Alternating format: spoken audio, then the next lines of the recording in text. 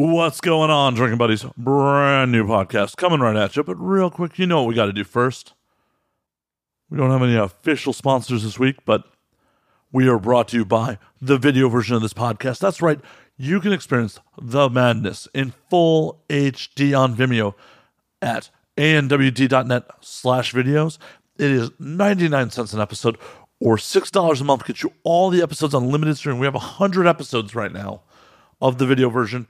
More coming out constantly. So check that out today. Once again at anwd.net/videos. We're also brought to you by my Twitch stream. That's right. Since the pandemic started, I have been Twitch streaming 4 or 5 nights a week at twitch.tv/MattFNSlayer. Once again, that is twitch.tv/MattFNSlayer. Come hang out in the chat. Have me do some shots. Having a good time. Play Among Us with the community on Thursday nights. We have a whole Discord. It's really good time. So it'd mean a lot if you came hung out. And that is once again at twitch.tv/MattFNSlayer. And last but not least, I have an Amazon affiliate code set up on andnowwedrink.com/episodes. If you're buying stuff on Amazon, which I'm sure you probably are, almost everybody is, go click on my link and I get a kickback for everything you purchase. Costs you nothing but a couple minutes, and it really supports the show. So once again, go to nowwedrink.com/episodes or anwd.net/episodes. It'll show you the most recent episode, and there's an Amazon banner link. Just click on it, check it out. It helps out the show quite a bit. And let's get on with it. My guest this week is comedian Freddie Correa. He is also the host of Thanks for the Invite podcast. I had the pleasure of doing his show a couple years back. And since we're doing it remote and Freddie's Vegas-based, it was awesome to sit down and bullshit with him again on mic. We had a good time. We talked about the nature of podcasting, some really embarrassing masturbation stories. It really went all over the place. So sit back, relax, pop a cold one, and enjoy, Drinking Buddies.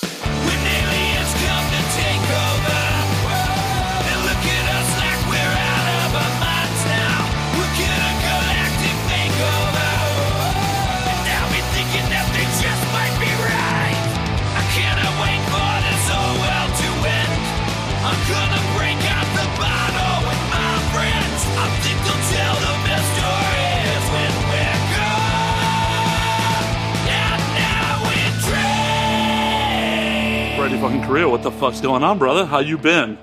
I've been good, bro. It's been a long time. I know. It's been fucking over a year since I did your show. Yeah, it has. It's shit. The pandemic now. It's like a big blur now. I can't tell when was what. You know. Oh no, I'm right there with you. I'm like, oh yeah, I should have this person on my show, but they've been on recently, and then I think about it, like, oh no, they were on like fucking April last year. Yeah. Did you take a break or anything during this whole thing? Fuck no. No. You kept going? Yeah, good. How about you? Did you take a break? I always take my little short breaks, but it's like maybe less than not even a month, you know. And then what I do is I couldn't have guests because sometimes I would have a guest and their internet sucks. So I was like, fuck it. I'm just going to do solo cast and just plow through. See, I envy you on your ability to do that shit. I've done one solo cast ever because my Thursday release fell on fucking New Year's Eve, and I'm like, I'm not going to waste the guest episode on the New Year's Eve episode because no one's going to fucking listen on New Year's Eve. People got other shit going on, so I did a 20-minute solo cast, but otherwise, it ain't at me. You're a fucking actual comedian, so like your ability to like sit there and riff is worlds above mine. You're a podcaster. It's no difference, though. I mean, it's not like I'm doing setup punchlines on the solo cast. I'm just rambling. True. But like, I don't know. Unless I have someone to play off of, I can't just ramble. I hear you. Yeah, it does feel weird though. I have the first. It's just like, am I talking to myself? It does feel a little weird. And then after 5 minutes, you're probably like, you could probably just roll through it. The listeners appreciate it though. I that's one thing I was concerned. I was like, I wonder if the listeners are gonna like this. And yeah, good feedback on the solo cast. Fuck yeah. See, none of my listeners are actually here for me. They are all here for the guests. They're just like, Matt's kind of a delivery system We're here. We're what the guest says. Less Matt, more guest. That's funny. I like your background, man. It's pretty cool. It fits your podcast. Yeah, it was very much stolen from a bar in London, I'm pretty sure. So for the audio audience, I am all fancy and shit, and I have a green screen. Woohoo. Oh, nice. Nice. Yeah, no, do you think I'm balling like this to actually be my background? Like, this is actually my apartment or some shit? Fuck. It looks great. Looks great. No, it's actually kind of funny, because I have had a couple people over, over the course of the pandemic. I've been a little unsafe a couple times. And a couple of the times there were girls who came by who had, seen the podcast or done the podcast, and they're like, "Oh, I thought that was actually in your apartment." I'm like, "No, girl, no. I'm a 40-year-old man who has a roommate. Do you think I'm balling like this?" Like, yes, I live in Hollywood. Yes, I live in a pretty nice building, but I'm still 40 with a roommate. Oh, the couch is real, and I like the couch. Oh yeah, the couch is real, and the couch has seen some real action. The podcasting couch. Well, this is the pandemic podcasting couch. Yeah. In the real world, like, eventually, hopefully, get back to, like, in person, in the chairs, the standard set. Yeah, for sure, man. I mean, Sure. Oh, sorry, go ahead. Oh, no, I was just saying for sure. I'm agreeing with you. It's like, as much as being able to do remote shows because of the pandemic allows me to do stuff like have you on, because I would have loved to have you on years ago when we met at fucking Skankfest, but it was one of those things like, I don't do remote shows, and you don't roll through LA very often. Yeah, and the one time I was in LA, we couldn't make it. I remember I was at a friend's house and I had limited time. It was like a rush, Oh yeah, in and out. I haven't been to LA since. Can you believe that? That's I haven't been to Vegas in like fucking a couple of years now too. So really, wow.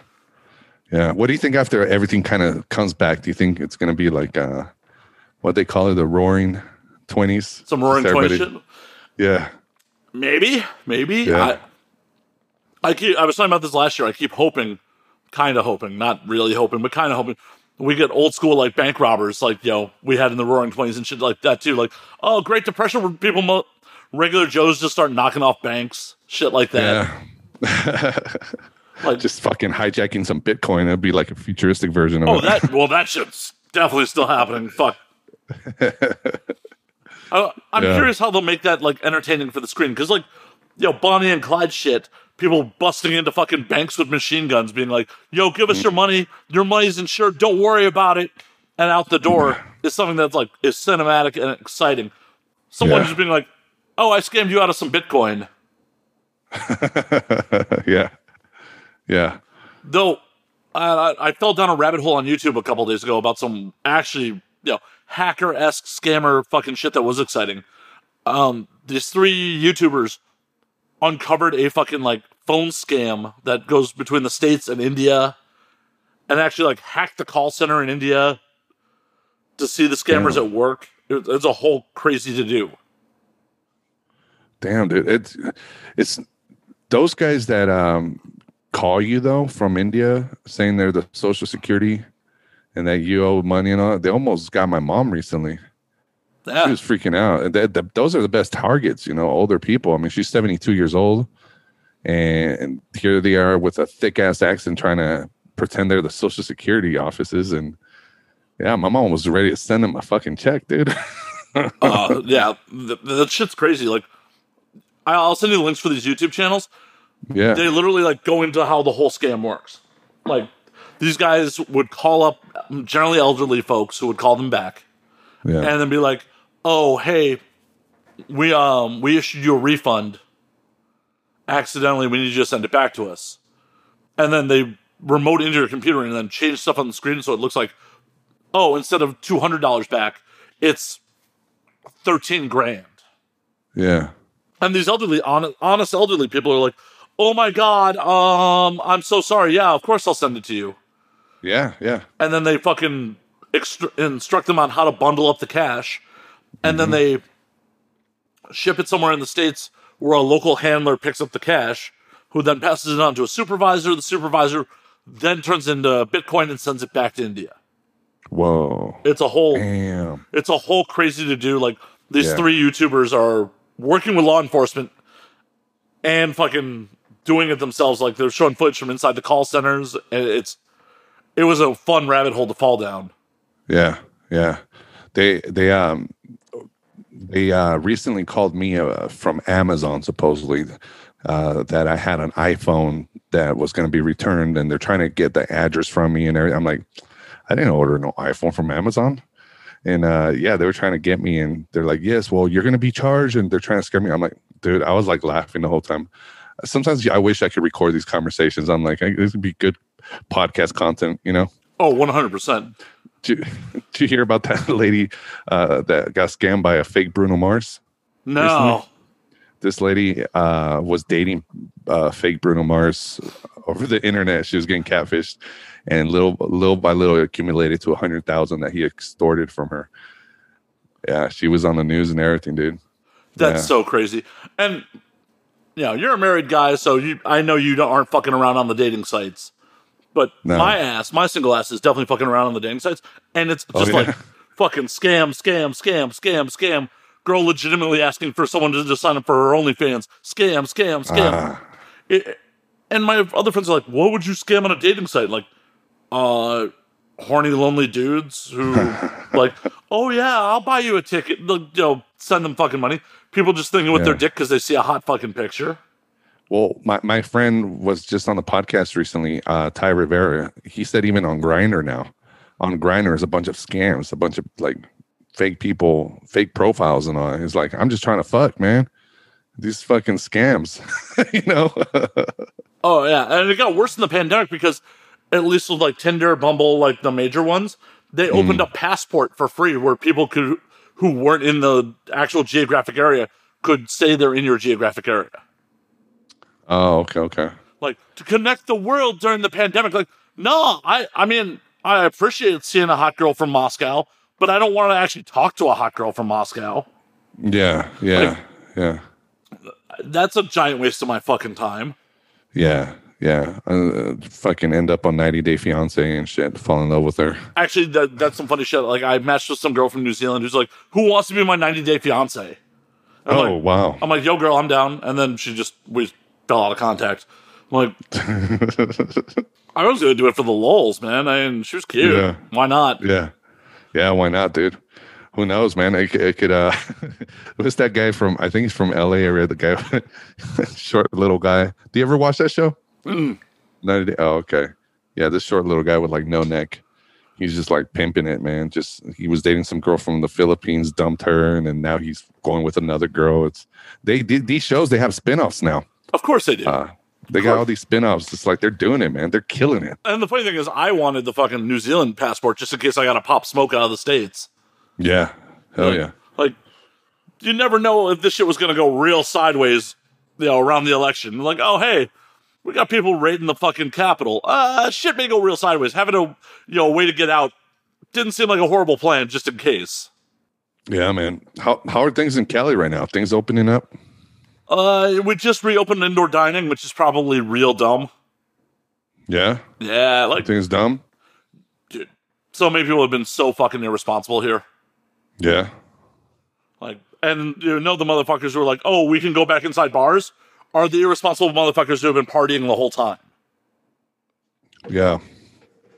I know you guys were a little more lax, because otherwise Vegas would be a ghost town.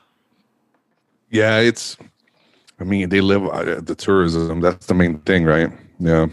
And it's indoor dining opened up probably around, I want to say August last year. And it was very, limited, obviously. And you have to make reservations. So I guess we're a little ahead on that part. But yeah, I'm just glad that the comedy club opened up in October. So that's pretty cool. Nice. You been getting some stage time? Yeah, since October, man. It was funny. Right before they opened up, I had made a decision. I'm like, I'm not going to keep my hopes up. I'm just going to, if it takes another year, maybe 2 years, it is what it is. It's not that I was quitting comedy, but I was like giving up on, oh, is it open yet? I was like, it is what it is, man. It's not going to be the same unless the club actually opens up. You can't force it. No. You can't. What are we gonna do? Comedy on Zoom? Like you I mean, know. in LA, they're hustling. Like, they're doing comedy shows in parking lots. They're doing drive-in comedy shows. Well, that's actually, yeah, that's dope. You're getting a live audience, which what really depressed me was seeing friends do Zoom comedy. It was just like, oh, Yeah, and there's still a lot of that going on. Like, and it's yeah, weird to see fucking clubs charging for Zoom shows. oh yeah, Yeah, I want to see the club survive, but it's also like, come on, yeah, you're charging me what your regular cover would be to watch a show on Zoom. yeah. I saw some clubs do that too. Hey man, but some comics, if that's the way they get paid, that's the way they get paid. But Yeah, I'm gotta not hustle. I'm not hating on the hustle, but it's Yeah, still. yeah. Just the comedy is just gross. So, what do you think about the mass exodus to Austin? I think it's pretty cool. It's nice that I mean Austin was already a hot spot. I had visited about 2 years ago, I want to say, and the comedy scene is great. So now with all these comics moving over there, I'm like, that's great. That's gonna be good. It's just the more spots we have, the better. I think for comics, more places to perform. You know. I agree, and a couple of my LA comic friends who aren't going to Austin were like, "This is honestly better for the store because Yeah. the store was supposed to be a fucking college for comedians, and the post grads are hanging up, taking most of the stage time pre-pandemic. Yeah. Now that a Yeah. lot of those guys are in Austin now, the undergrads can take the stage again. Yeah, dude. I heard that too because when the comedy store boom happened, when Rogan came back and Joey Diaz, so did the celebrity comics, and the ones that were trying to develop or whatnot, they didn't have, they were getting stage time. Like let's say a Jeremiah Watkins, but not as much. And now I'm thinking, okay, Jeremiah's going to go up way more now. More spots. So I think that's cool. Yeah, that's cool. Hey, hopefully post-pandemic we'll see you up on the stage at the store. Yeah, man, I could go over there and bomb again. Last time I did the store at the original room, I ate dick. It was crazy. My friend Aiko Tanaka got me a spot, and I've done the belly room. That one went okay, wasn't too bad. But what they say about the comedy store is the toughest room in America. It's no joke. It really is. Oh, You got to bring it. 100%. And also, I think post Rogan boom, it's become a harder fucking room because you got a lot of people that are just fucking tourists to LA going to the store Yeah. now. Like, these people aren't necessarily comedy fans. They aren't necessarily going to the store because they want to go to a comedy club. They're just like, I want to go to the world famous comedy store. Right. Yep. That's true. And then you're like, oh, you're not Joe Rogan. Why am I going to laugh at you? Yeah. I've seen amazing comics bomb there, like big names at the comedy store, and it's true. It's true what they say.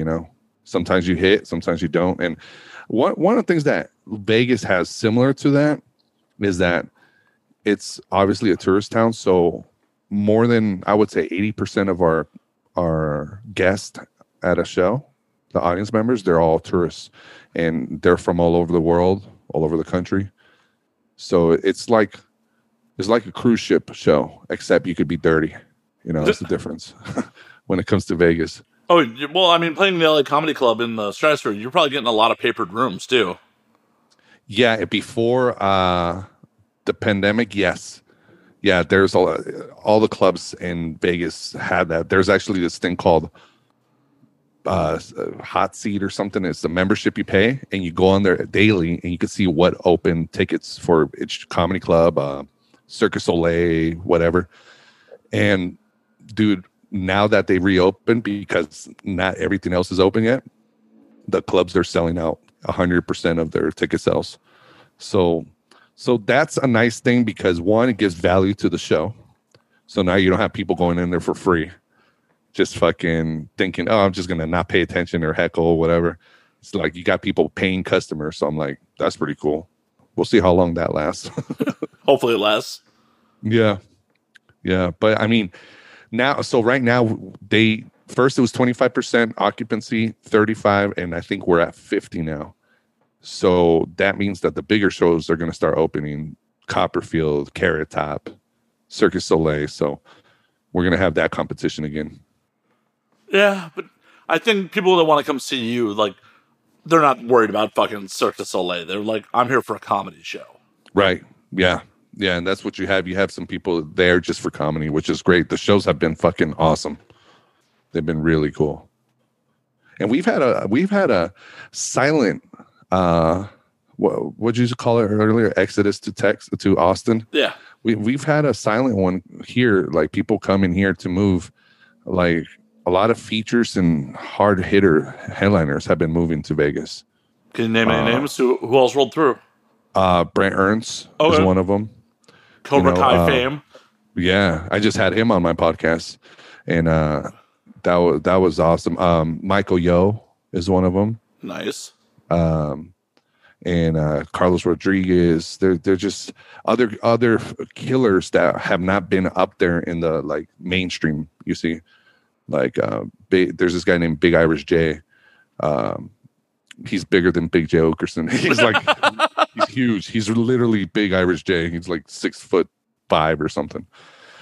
Yeah, there's these killers that are just moving out here, and I don't know, man. It's like a sleeping giant, I think, in Vegas that we're gonna have like this resurgence. You know, it's gonna be pretty cool. Hell yeah! You think they're gonna eventually open some more like off-strip clubs, like that are just more for locals and shit like that will hopefully get some business? Yeah, one of them opened up. This one club called Extreme Comedy Club, and it's like off of the strip. It's nice. like even past the airport, and it's just like in a shopping center. I'm like a business strip. I'm like, damn, this is pretty cool because you don't really see that in Vegas. Usually in Vegas, you got to have the comedy clubs right on the strip, like the Comedy Cellar at the Rio. I don't think that one's going to open up because the Rio, I think, is not opening up or it's going to get sold, something like that. Oh, no, man. I missed that buffet. That buffet was killer, right? Right. Yeah, that was. I love that buffet. Yeah, buffets aren't back yet. Oh, well. Buffets probably should hold off a hot minute before they come back. Like, yeah. Do you really want nasty motherfucking tourists? Like, I'm fucking pushing into your shit. Nah, man, that's super spreader waiting to happen. Sharing the spoon. I think that's going to be one buffet open up at the South Point Casino where they serve you now. You just point like, yeah, but you're still going to be like standing in like the cafe line next to motherfuckers. Like that shit ain't safe. Yeah, that's true. You're going to be right next to people. Yeah. It's not as safe as you would want it to be like back in the day. No. Unless you got the fucking vaccine. Are you getting the vaccine? I got my appointment for the 30th for my first shot. Oh, nice. I just got my second one last week. Nice. Because you are essential, sir. Yes, I'm ready. I'm ready to fucking cough on me. I don't give a fuck. Right? I can't wait till I get my second shot. Back to raw dogging people in bathrooms. Yeah. Like, we just met at this bar. Like, I barely know your name. Yeah, let's do it. Just in the back, you banged a chick in the bathroom before? Oh yeah, haven't you? Public restroom? No, I've jerked off in a public restroom, but no, I was a Christian, good old Christian boy. I never had the opportunity to, Well, maybe treat you and the wife out to a special night. Do her in a bathroom. Just take my wife to hey babe, I'm gonna treat you tonight. We're gonna go get some steak and meet me in the bathroom. You just gotta play it right. You'd be like, oh my god, babe, you look so great right now. I want you so bad right now. I can't wait till we get home. Come on, let's go. Just fucking two girls fucking get arrested and shit, leaving handcuffs. Come on, that could only help your comedy career. Yeah, you're right. Maybe I should try that. Comedian Freddie Correa, arrested in fucking South Point having sex in a bathroom. Yeah. The buffet, the bathroom inside the buffet. That'll work out. Oh. Yeah. You just gotta, roll into one. You've done that though, huh? Yeah. You just fucking. So what? You just like you're at a bar, you're chilling, and you're talking. Next thing you know, you tell her to meet you. How does it work out? Like, do you tell her to wait for you in there, or you pull her in there with you? Last time it happened, it was a small little cocktail bar in Hollywood, and I don't even really remember how it happened, but it was just kind of like she said she lost something in the bathroom, and these are two bathrooms you can lock. It's not like a men's room, ladies' room. It's just two unisex bathrooms You can lock. Oh She's yeah, like, with the deadbolt. Yeah. Yeah, those are the best. and she's like, I lost something in the bathroom. I'm like, I'll help you find it. And then the minute we were in there, locked door and going at it. Oh wow. So it was like one of those the family restrooms with the deadbolt. It has the diaper changer and everything. I mean, this is a little dive bar. There's no. Oh, dive bar. Okay. Yeah, there's no. Oh, come on! I'm not having sex in bathrooms in classy establishments. Like, would you think I'm taking someone to Red Lobster and having sex in their bathroom? Come on, man! I'm not going to disgrace the Cheddar Bay biscuits like that. So when you're ready to get out, do you get out at the same time or one at a time? And same time, man, the damage is Same done. What, are they time? going to kick us out? Yeah, you're right. Yeah, you're right. Oh, nice. See, I'm just over here living vicariously, just asking all these questions. Like, do you want me to talk to your wife for you? Like, do you want me to try to make this happen for you? Like, I feel like you should experience it, man. Yeah, you're right. Maybe I should. Yeah. Spice it up. Spice it up. Help your career. Yeah. There's no such thing as bad press. You can come back out here like, yeah, Matt, that was exhilarating. Where's some other crazy spots you've done like in public? Oh, well, I had sex in a cabana at fucking Rumor across the street from the Hard Rock. Ah, yeah, I know that little boutique hotel. Yep.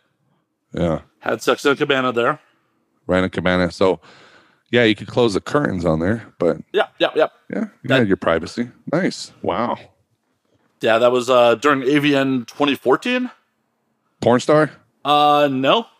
No. Whoa. So Rumor, like during the AVNs back in those days, was like the home of where the swinger parties were. Oh, yeah, I heard about that. And me and a couple friends rolled through to the swingers party during the AVN like awards. Mostly just take their alcohol, because like if you've been to a swingers party in real life, generally it's not the best looking people in the world. And we're also not rolling through with any women on our end, so it's not like we're there to swing. We're just like, oh, they have an open bar? We got nothing better to do. Yeah. And we're just chilling poolside. And these three girls my guy had met some point during the convention who were just like, we're at AVN, it's cool. Come start partying with us. And like one of them just kind of plops down on top of me and like Whoa. is dry humping me. I'm like, all right, whatevs. And her friend's like, she hasn't gotten laid on this trip. I'm like, I can help with that. And I literally like pick her ass up and we walk over to the cabana and just like close the curtain and go at it. Wow. What was it like what out of 10? What would you give her? She's a little older, but like body was like a solid 9. Oh, okay. It was real, Nice. real tight, like body. She was definitely like real hot when she was younger. Yeah. So this is what, like 7 years ago? She had to be in her 40s like 7 years ago. Oh, okay. You think she was married? Don't know, don't care. Yeah. But she did mention she had a 21-year-old daughter, so Oh, okay. I'm like, while I'm doing it, I'm kind of like, man, I wonder what the daughter looks like. And then, Yeah. oh no, there's a little more to the story. Oh, yeah. My audience has heard this. I'm sure they have. But, trying to finish in a cabana is not exactly comfortable. So she was staying at Rumor. I'm like, why don't we go up to your room and finish up? She's like, oh, okay. So she puts her panties back on. Like, that's it. We roll through Rumor with like her just in her underwear. Get up to the room. And when we get into the room, there's another couple in the bed. Whoa. And like she just gets naked and jumps into bed with them. I'm like, I sit down on the couch. I'm like, oh shit, what have I got myself into? Whoa. Yeah. Fuck, what have I like? And the people in bed are like typical swingers. They are not attractive people. Uh-huh. Like, what have I gotten myself into? And she's like, Matt, are you not getting into bed? I'm like, fuck it, I'm already here. Yeah. So So you jumped in. yeah, we jumped in. Like the four of us just kind of hung out, and like then she started blowing me in front of them. Uh-huh. And then she's like, I'm gonna go to the bathroom. I'm like, yeah, I'll follow you in there. So we went and banged it out and finished up in the bathroom. And like, probably within 2 minutes of me popping, I was out the door. Oh, yeah. Did you feel kind of gross? No, it was just not like, I don't know where this is going. And like, Oh. I never even got her name. Oh, yeah. Damn. I never, like, she, I guess was a Viking super fan. Like, had trading cards of her dressed up as a Valkyrie. But I never got her name. I never fucking got her name. Wow. Yeah. Well, that's the way you do it. Yeah, in Vegas. And then I almost got married later that night, so to someone else. Damn, almost got married to someone you just met? To a girl I partied with a couple times.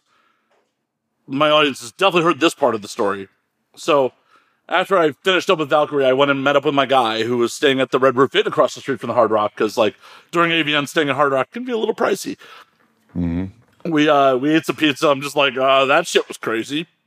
Yeah. That we then called up this one girl who was a performer. She was a performer who was ditching the award show.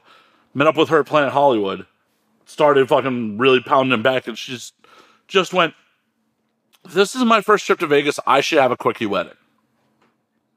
Huh. I went, "All right, I'm in." And then we proceeded to like PDA all over Planet Hollywood's floor. Like we lost all our friends because they were just sick of us like making out at slot machines. Wow. Then things get a little hazy. I woke up the next morning with her wearing a Pokemon onesie with no crotch. We went and got the marriage license. And the only reason we didn't end up getting married was the Kiss Chapel was not readily available.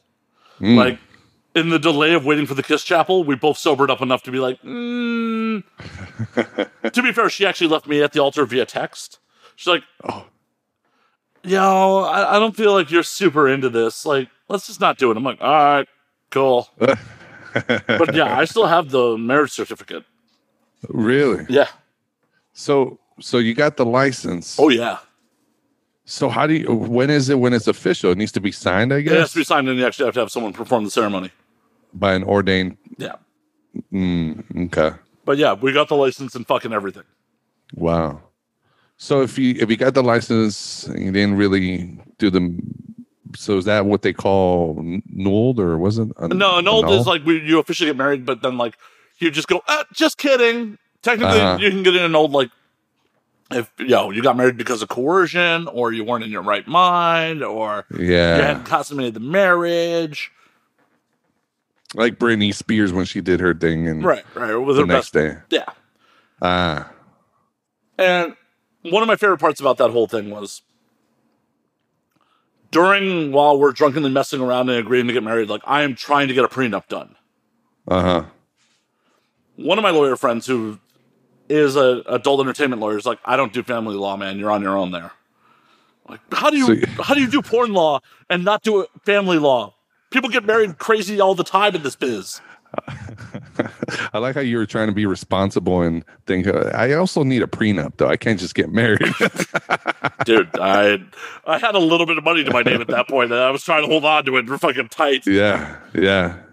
Smart man. I hit up my guy, the party lawyer back in Chicago, who's my guy, and he doesn't fucking answer. And I'm like, how the fuck is the party lawyer not answering?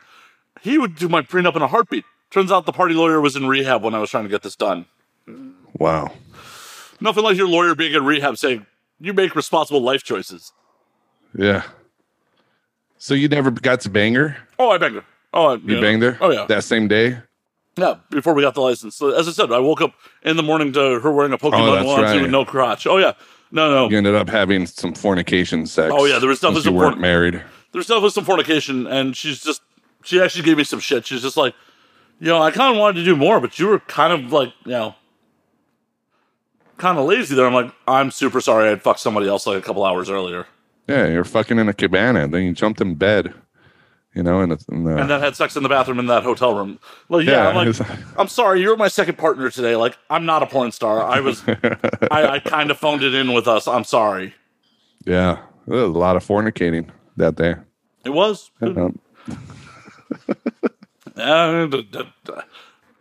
Just dumb happenstance. I remember one time in the bathroom stall, I was a PBX operator at Silver Legacy at this casino.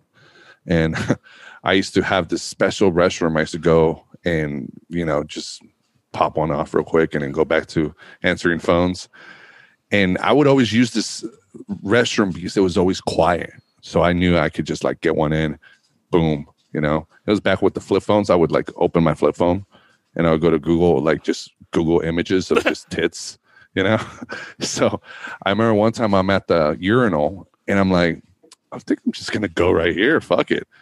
So I start, trying to pleasure myself. Next thing you know, I'm like, nah, I need to be responsible. I need to go inside the stall and close the door.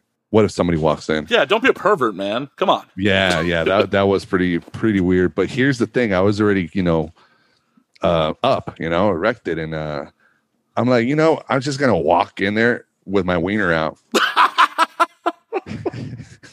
So I don't know what I was thinking, dude. I think I was like 20 or 19 years old. I walk from the urinal and I'm walking towards the stall, and then all of a sudden I hear the door open. And I'm like, no, and I just fucking ran with my dick out. And a guy that walks in, he sees me running, and I fucking slam the door, and then I lock in, and it was this dude at the front desk, because it was a special restroom. I'm telling you, it was always quiet, but only PBX operators would use it. Maybe the front desk one day. Front desk guy showed up, and it was this gay dude. And at the time, I was like, I used to be pretty hardcore Christian, very religious, and homophobic. So I remember thinking, I'm like, God's punishing me with a gay dude walking in on me while I'm jerking off. Because the dude's like, oh, I've never seen somebody run into a restroom that fast. Like I think he knew what was happening. Either that or he thought you had the shits. Maybe, yeah, maybe. Yeah, it's possible. And but I remember I thought God was punishing me. I was like, I think God's gonna make me start having feelings for men. I don't know. I was like, God's gonna punish. I started asking God for forgiveness. I mean, did you ask God for forgiveness before or after you finished? It was before. Yeah, before, because while the gay guy was in there, I was like, oh my God, he's gonna tell me. He probably saw my wiener. I don't know. And I thought I was gonna get fired. I'm all like praying to God and everything. And then he leaves, and I go back to business, taking care of business.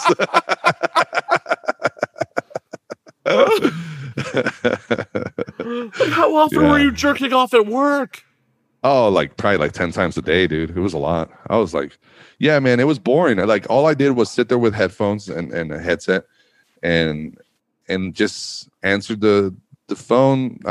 Calls would come in. You just hit a button. Where do you want to go? I would send them here. It was the most, such a boring job, dude.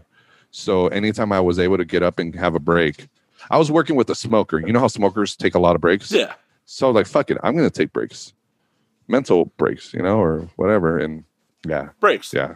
Mm-hmm. Oh yeah. Yeah. Well, you got me there. I have never jerked off at work. Oh no. No. But again, I can't remember the last job I had where I was indoors.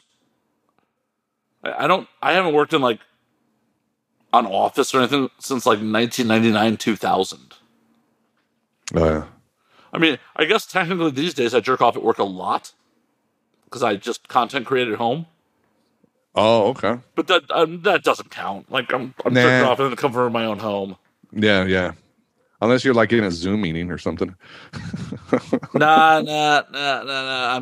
I'm real big on trying to keep my dick private for whatever silly reason. My dick, I've never taken a nude. My dick is not on the internet. Yeah, I've never taken a picture of my dick. Never. I've never even pointed a camera at my dick. Yeah, me neither. I've never done that. Yeah. I understand the consequences of it. If I take a picture of my dick, it is there for fucking ever. I could delete this. I could burn this camera. I could eat this SD card. That picture exists on the internet. Yeah, it's going to exist. The cloud, whatever. Yeah. Have you seen the stories that have come out since the lockdown of people getting caught masturbating on Zoom? Oh yeah, didn't some fucking famous anchor just get caught not too long ago? Yeah, that guy. I know who you're talking about. And then recently, a teacher. As soon as this meeting was over in his classroom, he thought the camera was off, and he starts taking off his belt, his pants. Oh my God, yeah. And his defense was, I thought I had hit end on the meeting, because he's in the privacy of his own home. Why not? yeah. I mean, and that's the thing. on one hand, I totally agree. Like, he's in the privacy of his own home. But, like, if a kid Right. saw his dick, yeah, he deserves to get fired. Oh, 100%. It's like, come on, dude. How stupid are you? Close the fucking lid of the camera, you know, the laptop. Yeah. Just, are you going to use the same laptop for your porn? I don't know. Yeah. I don't know. I mean, I do not know. I don't know how anyone would be like, oh, I thought I ended that Zoom meeting. Like, it's real obvious when the Zoom meeting is still up. Real obvious. Yeah. What? Oh, yeah. And like, that anchor dude was like in the middle of an actual meeting. Like, it wasn't like it was over. Oh, yeah. Yeah, exactly. Yeah. So you've been doing content creating from home now. So what, man? So what do you do to get out? Do you get out at all to walk around? I don't know. Get some vitamin D? No. Pills. Really? Pills for vitamin D. Pills for vitamin D. Do you do any grocery shopping? You do it all? No, I do. Like, so at the beginning of the pandemic, I was definitely doing like remote shopping, and then like, fuck Instacart. They fucked up like every order but one. Yeah, Seriously. they do. And they fucking marked that shit up insane. Uh-huh. So fuck yeah, I it was like when I was getting a plus $600 a week stimmy, I'm like, yeah, I could but Instacart be safe and let Instacart do my shit. And then it was like, oh no, that dried up. Gotta go out into the world, and like I go out into the world like a couple times a month. I've gone out for like outdoor drinks here and there, but like otherwise, yeah, I don't leave my fucking apartment. I was not a skinny dude when we met, but I have definitely gotten fatter. Yeah, I gained quite a few pounds. Yeah, and haven't you been working like through all of this?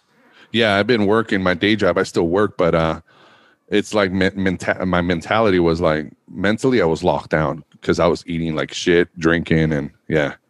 So I just recently now started like trying to eat healthy and eating, or hitting the gym too, and so that's just of recent, like this past month.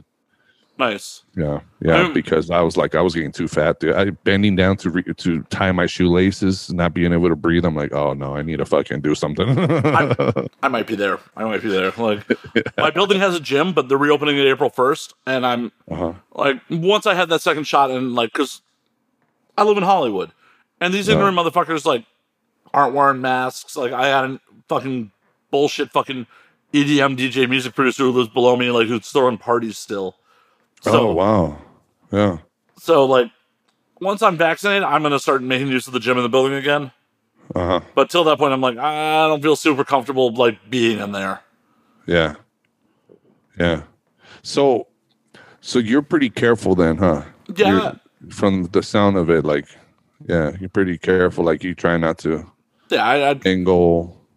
I have made a couple poor choices, mostly due to vagina over the course of the last year. Like, I have hung out with maybe like 5 girls over the course of the last year, like on individual, but the majority of them were performers who had like 24 to 48 hour tests for COVID. And my roommate's been in fucking New York since August. And the way I look at it is, if I do get sick, like, it's fucking dumb if I do, but if I get sick, I'm not negatively affecting anyone else. Like, I have no elderly family members around me. I'm not even sharing my living space with anyone else. Yeah. So it's a calculated risk because, I'm a piece of shit sometimes.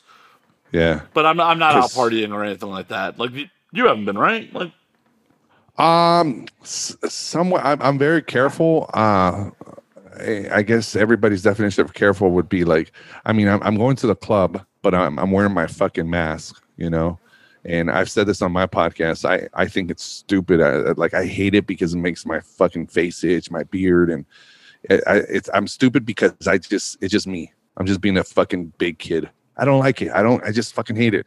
But the benefits of it's fucking great. I haven't even got the regular flu. You see?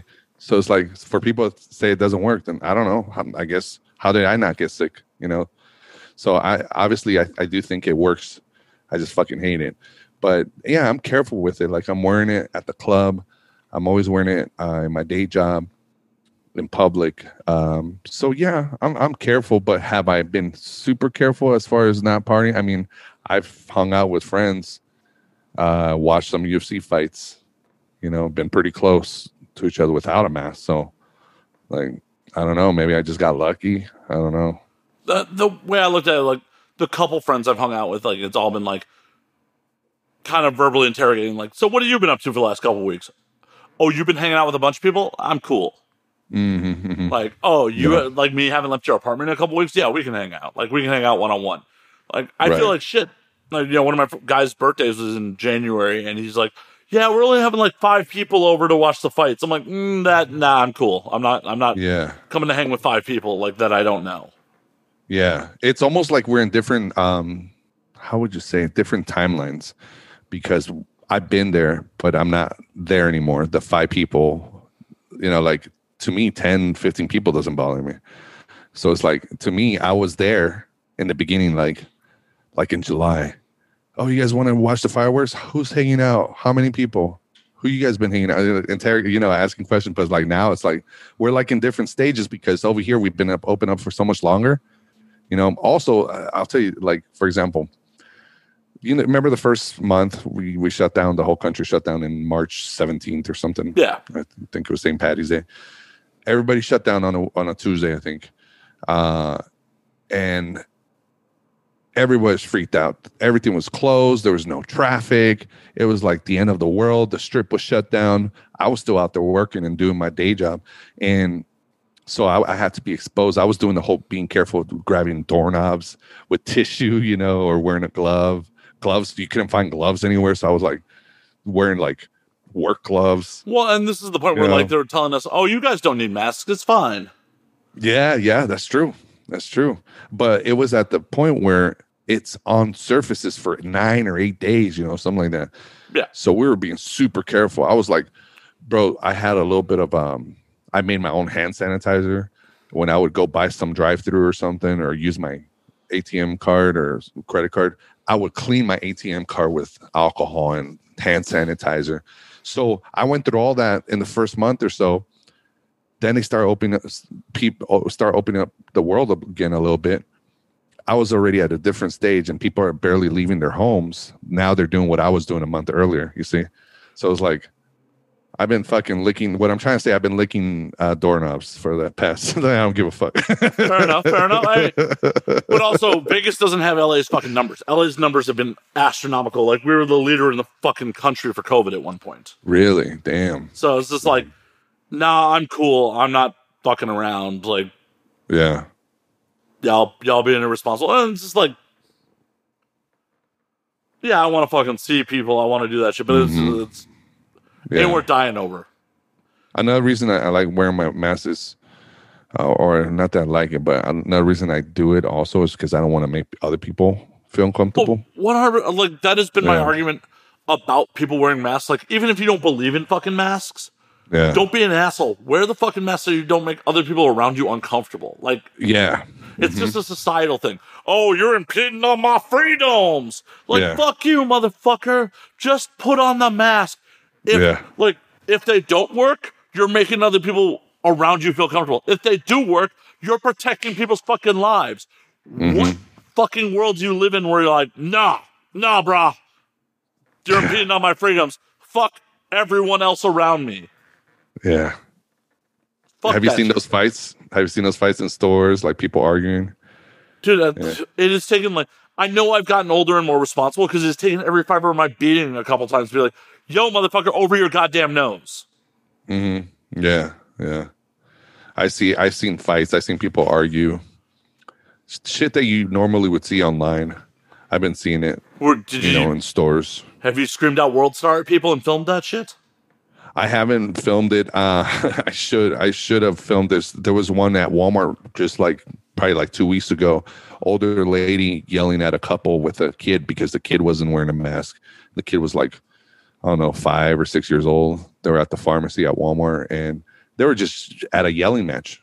She was saying, you need to have the kid wear a mask. And the guy was like, no, he doesn't. And it was just I almost busted out my camera, and it would have been funny to record it, but yeah.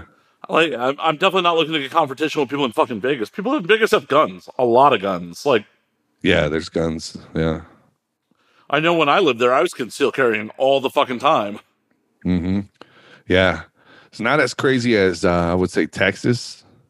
But yeah. And the thing about Texas is that, they're the only state, I think, that lift the whole mandate with the mask.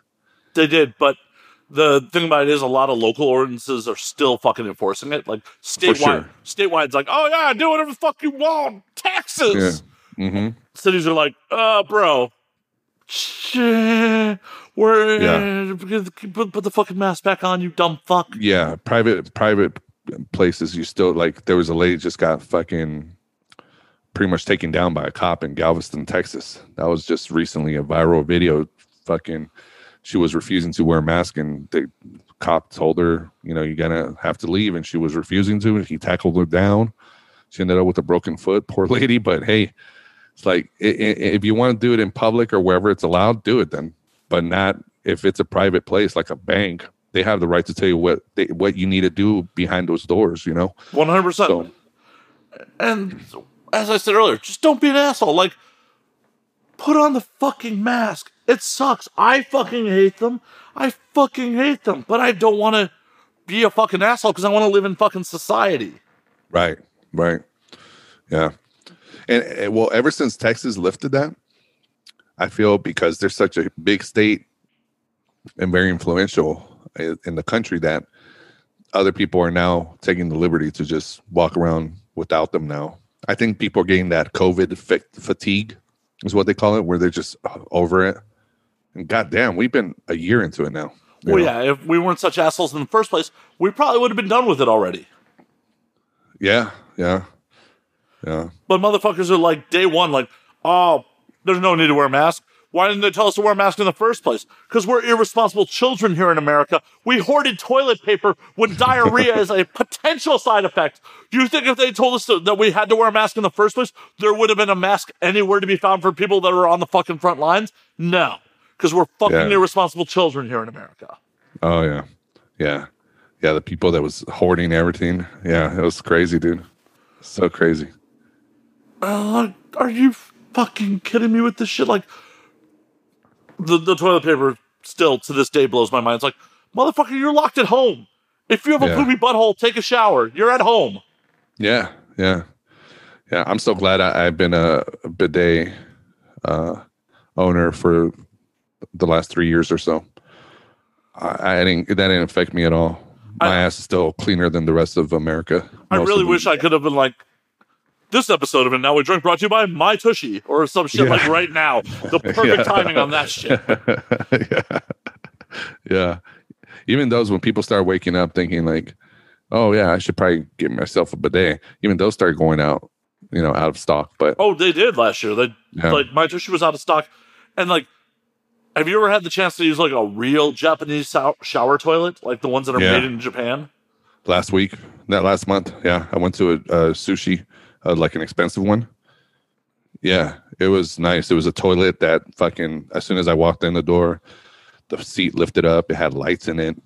Yeah, it had like a little panel on the right. You could choose the type of spray, the temperature, how it's on. Like, oh shit, I'm water picking my asshole. This is amazing. Like, yeah, warm. It was nice and warm. Yeah, the seat's warm. Like, that threw me off when I was in Japan the first time I sat down. I'm like, why is the seat warm? Oh, that's a function, not just that someone was just on this. Yeah. It's a function. I never sat on a warm seat. So you did that in Japan? You went to Japan? I've been to Tokyo twice. Oh, nice. It's my fucking happy place, man. I love Tokyo. Oh, yeah.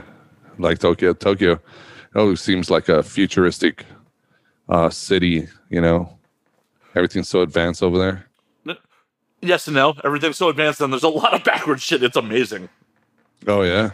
Well, like, if you have visible tattoos in Japan, it's still considered like criminal connotation.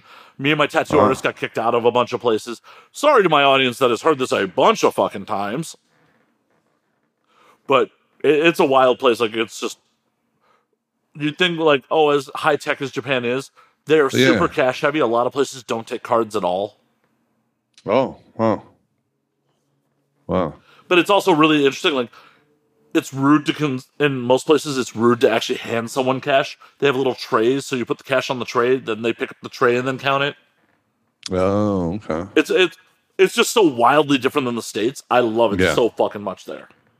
There's a lot of like save face type of thing. Like honor and shit like that. Well, honor and just like they may be racist as fuck to you at times, but they are super polite about it. Oh, okay. Like when we got kicked out of these restaurants, like they were so polite about it. We were like, "Oh, we did something wrong. My bad. My bad. But we'll go somewhere else." But it was still like, oh, it's an amazing place. Like I recommend to anyone who's got an open mind, go. Mm-hmm. And did you eat sushi? Of course. Of course, I had blowfish, man. You had blowfish. Wow. Yeah. Sashimi, mostly sashimi is in Japan. I would say like sashimi is like the real sushi stuff. I mean, like there's definitely nigiri happening too. Yeah. Okay. Not nearly as many rolls, but like a lot of sashimi, a lot of nigiri. Oh, okay. Yeah, that's the real shit right there. Dude. Yeah, because over here they get us with the whole rolls and the California roll. Like, fuck that garbage. Fuck that garbage. Or like the baked roll. Like, nah. Yeah, they don't have that in Japan, right? Nah. Bake rolls. Yeah. Nah. Hell, we were at one spot in, I gotta say, Shibuya, where like they're literally reaching into tanks in the restaurant and cutting up the fish. Whoa. Damn. It's like, oh, damn. That's crazy. That is actually my number one spot I want to go to. Like, once it's safe to travel again, I want to go back to Japan. Where do you want to go, man? Like, where does Freddie want to go when it's safe to go? Well, in the States, I definitely want to go back to New York City. Yeah. They announced Skankfest. Happens. They announced the Skankfest, didn't they? Yeah, well, they haven't announced the exact dates, but since I got tickets for the Houston, we could use those tickets for New York in July if they approve it. Who knows how it would be? I don't think it's going to be that great like when you and me met over there. Well, the Creek in the Cave's gone. Yeah, that's gone. And I don't think they're using the Brooklyn Bazaar because they after Louis C.K. showed up the following year, yeah, they talked some shit and then they, Jay and Louis, they didn't like that, so they're like, fuck this place, But it's New York City, man. They'll find other venues. They'll find another venue, yeah. But we'll see how it goes. I just want to go back out there, an excuse to go back to New York and get to see more places because it's such a beautiful place that like you can't really see that much. And we went there for 8 days last time, and you couldn't even see it all. Well, not even scratch the surface. That Skankfest that we met in 2017. That was 2017, right? 18. Was it 18? Okay, it was one of the two. Mm-hmm. Yeah, because I didn't go in 19. That's right. Yeah. But yeah, when we went in 18, like that was a fucking amazing show all the fuck around. Yeah. Yeah. You and me teamed up, and we were just hitting up all the going upstairs, downstairs, all over, just catching different shows. We're like drinking buddies. Oh yeah, it was a fucking blast. It's like, hey, because we met on like the opening night at Creek in the Cave, and then it just went from there. It was at the Creek at the kickoff party. Yeah, the kickoff party. Yep. Mm-hmm. Did you see me perform that night? No, I couldn't get inside. Okay, good. That because I've been telling that story on my podcast quite a bit. The first night of me bombing. It was a horrible set. It was garbage, and but the next year I redeemed myself. Yeah. Yeah, I remember you telling me that you bombed, but I didn't actually get to see it. Oh, okay, good. Yeah, because I met other people I became friends with on Twitter and Instagram from that night. Because everybody was like, "Oh, it wasn't so bad." People left to go go see the podcast upstairs. So there, like, it was a packed room when the show started, and Big J put me up. But when I went up, right before I went up, the guy that was performing, people literally were standing up, leaving, like if he was walking the room. But no, they were just going upstairs because Legion Skanks was about to record their podcast.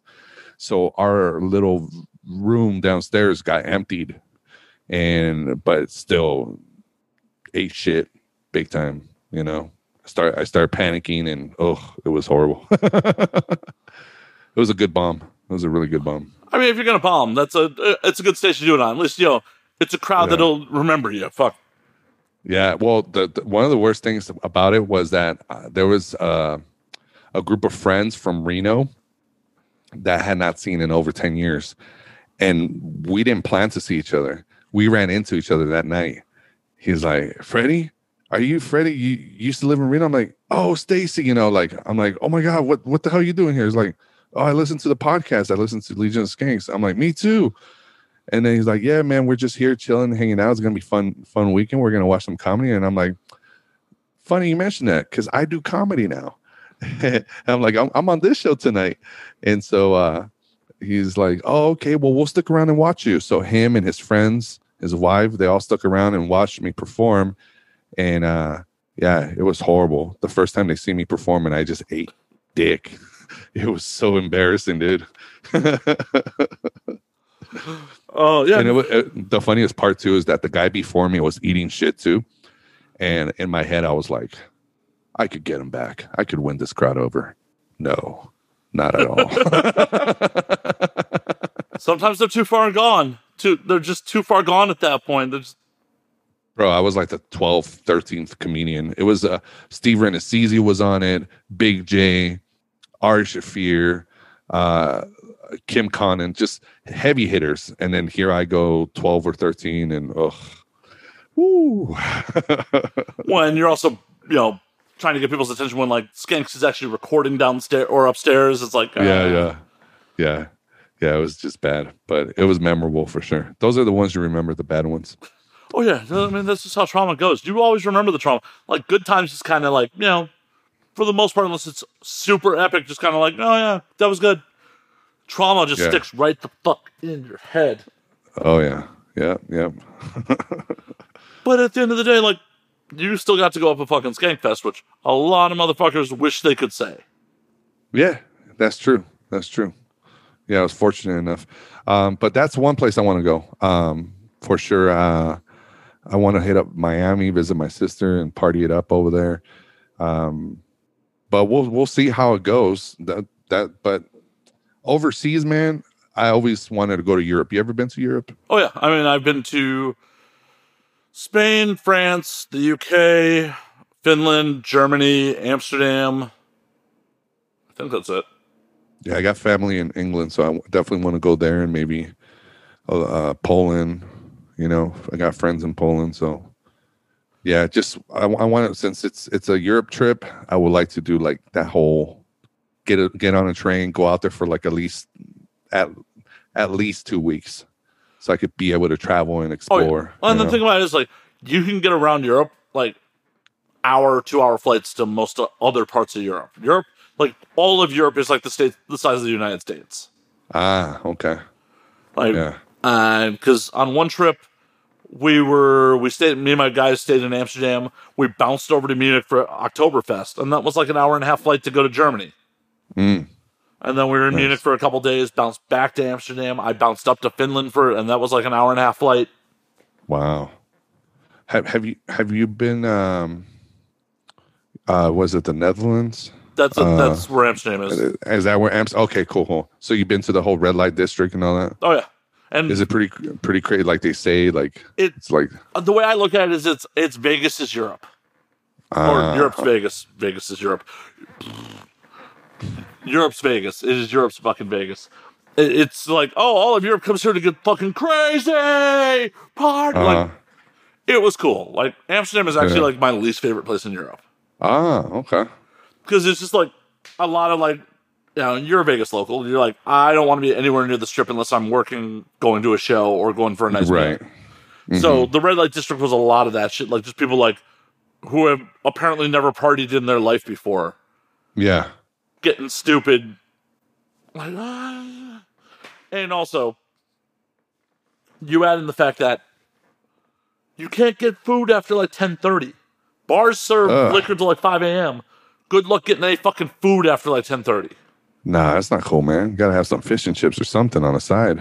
Right. Like I mean, you can find or something. You can find fucking French fries. Like there was a couple nights where like leaving the bar at 5 a.m.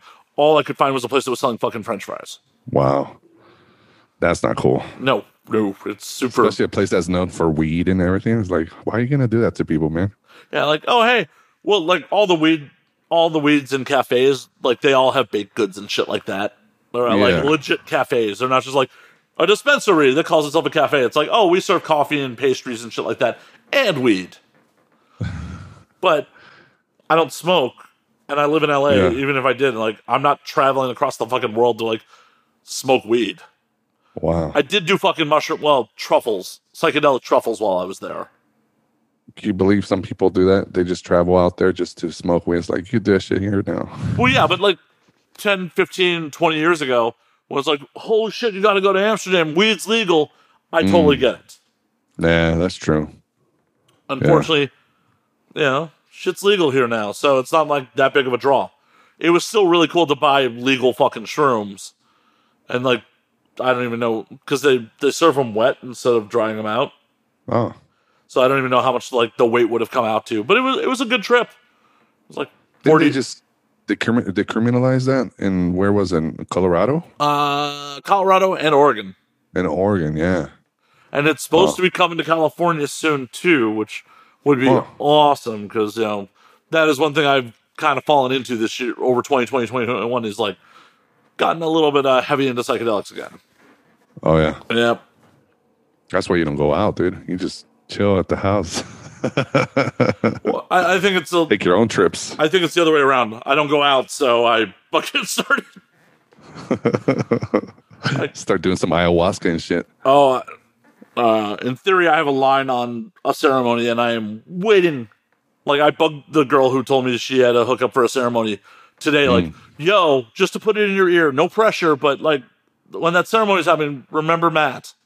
Mm-hmm. Yeah. Yeah, they got some. It's been spreading, right? The whole shamans doing the ceremonies and all that. That's pretty cool. I mean, I want to do it, but I'm also a little nervous about it because, like, some of that shit scams. Like, I wouldn't just be like, yo, Yellow Pages fucking ayahuasca shaman. Right. I want to go with someone who knows somebody who's like, get some references. Right. You got to have some references. Speaking of weird psychedelic shit, did you hear about Nacho Vidal, the porn star? He's charged in Spain with manslaughter for doing a ceremony with a psychedelic toad where a photographer died from an overdose of the toad. Oh, no, I did not hear about that. Yeah. Damn. Apparently the incident happened a couple of years ago, but Spain just decided to charge him. Oh, wow. And, I did not hear about that. That's crazy. Yeah. Apparently if you burn and inhale the vapors from this toad, it is like 10 to 15 times stronger than DMT. Damn. And the guy just fucking, he just passed. He just didn't come back out of the trip. He just choked or something, or I didn't. There was no details in the article on how he died from it, but he overdosed and fucking died from toad vapor. Like, how do you tell someone's next of kin, like, I'm sorry, Freddie died. He had a little too much toad. My bad. Freddie had a little too much toad. He was poisoned by a toad. Yeah. Damn. Yeah. Fucking we as people, man, we'll find a way to get high. Like, who's the guy who's like, yeah, we're gonna burn toads to get fucking high off the vapors? Yeah. Yeah. I know, right? Or even the first person to just say, I'm gonna, the one that first tried ayahuasca, for example, you have to mix it with a root of a tree, or the bark. Was the bark and a root of two different trees or something like that? Well, and there's tobacco involved too. Yeah, this whole mix. It's like turn it into a tea. Yeah, it's crazy, man. It's so fucking crazy. I saw a meme a while back that really made me laugh. It's like the people that were discovering mushrooms, like, that mushroom was delicious and tastes like steak. That mushroom killed my friend. That mushroom made me see God. Yeah. Yeah. Yeah, man. And so I was going to ask you, when you have your guests, you've had them come over, or are you doing, because you didn't do Zoom before. No. How often do you do Zoom now? Almost all. Like, I've done, I think, 3 or 4 in-person shows in the last year. Oh, okay. Like, I'm a piece of shit. I'm a bad friend, Freddie. I should have had you on a while ago when I started doing Zoom shows. I'm a bad friend. Cool. I'm glad you put me on, man. No, I'm glad you put me on, though. But yeah, literally, like, I've had in-person Kate Kennedy, because she's my neighbor, and, well, if I'm gonna get killed, I'll get killed by my neighbor. Rain and Bozio and Crow 13, because those are my two guys, and like they peer pressured me into coming over. Spencer Bradley, but she was on like a 24-hour fucking COVID test for shooting. And Haley House and Luke Henderson, because we were drinking outdoors at a bar, and once we were drunk, the idea of coming back here to keep drinking on my roof happened, and then like, oh, let's do a podcast while we're here. But that is it for like the last year of in-person shows. Like everything else has been on Zoom. Yeah. You could party in your roof. You could just go up there and party. Yeah, I have a roof. I live in Hollywood. I have a rooftop deck. Yep. Oh, wow. Any of your neighbors could just go up there or what? Yeah, any of the neighbors can go up there. That's pretty cool. As long as you like keep it clean and you can get too crazy. I mean, relatively clean. I mean, they have someone who cleans it. Like I've left some messes up there.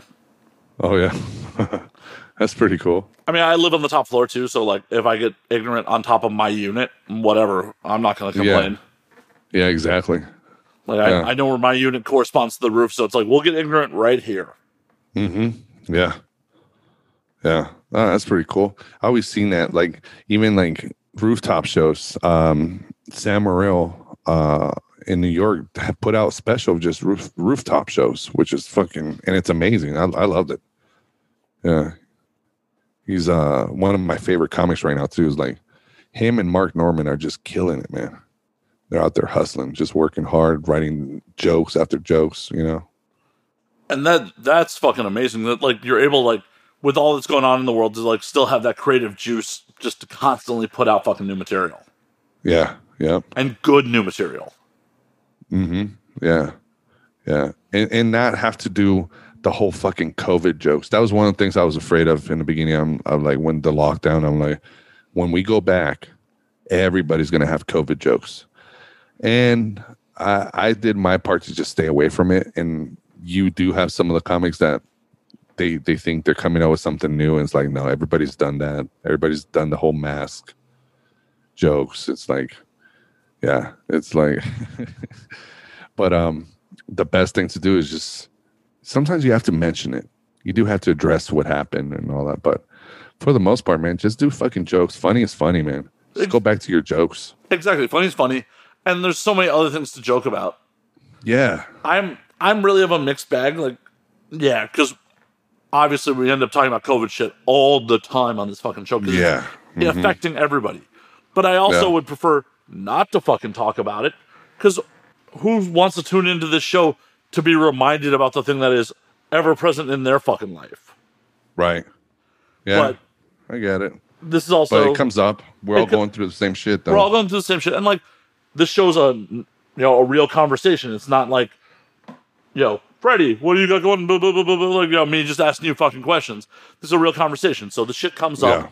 Like, we'll love to get to the point where we don't have to talk about it anymore, where it's just like, but it's also real interesting to like find out where like people want to go, or what band people want to see when they can go see bands again. Yeah. Well, I think the difference about doing it on stage and doing it, let's say, on a podcast and a conversation, is that when you're performing, when people are going to watch a comedy show, it's like you said, they don't want to hear all this shit about COVID. They see it everywhere. It's thrown in their face on CNN, Fox News, local news. Every day you hear COVID. So when people are trying to see a comedy show, they're trying to escape reality. They're going out there to laugh. They don't want to hear the same, because I see it. I see the professionals, like the headliners that live off of comedy. I've seen some of them kill with their material, and then they start trying to do some COVID shit, and people are turned off. They just don't want to hear it, I had that same fear with the podcast. I feel like people are coming here for an escape from reality. Like, they want to be distracted. So, like, us talking about our COVID shit may take away from that, but I also don't want to tell someone like, yo, man, we can't talk about COVID, because we're real people having a real conversation. It's a balancing act. It's a balancing thing. Yeah, it is. Me personally, I find it, like, I listen to a lot of podcasts. When people talk about it on podcasts, it doesn't really bother me. What, like you said, what are we going to make up shit that, like, if it's happening to everybody? But there's a balance, right? you know. And there's also you got to look at the good things of COVID. I think there's a lot of great things that have happened with COVID, as far as like I've been able to save a lot more fucking money, you know, paid off one of my cars, Hell you know, yeah. it's like, you know, trying to get out of debt and shit. So like, there's a lot of positivity to fucking COVID. Another thing is traveling. If someone is feeling brave enough to travel, that's why I want to go to New York in July if possible, because less people, you know, less people, less lines, better offers, cheaper hotels. Yeah. Hell yeah. I mean, I agree with all that shit. Like, I have some friends that have traveled through this, and I kind of like, on one hand, like, I'm not sure this is the most responsible choice fucking traveling right now, but you do you. Mm-hmm. Yeah. But, like, I totally get I could fly to New Orleans for like $45. Fuck. That sounds real tempting. Real fucking tempting. Yeah. But for me, also one of the positives of COVID is this is like the one time in my life, because of stimulus, unemployment, all that fun shit, where like I don't have to be on like multiple hustles, and I can really just concentrate on being a content creator. Like, Yeah. all I do is content create. Yeah. And what other opportunity in my life am I going to be like, yo, my bills are pretty much taken care of, and I can just create content and not have to worry about like, oh, I got to go, you know, scrounge up this side hustle to fucking pay my rent this month. Mm-hmm. Which I'm sure sounds like shit to someone who's working a 9 to 5 right now. Like, fuck you, Matt.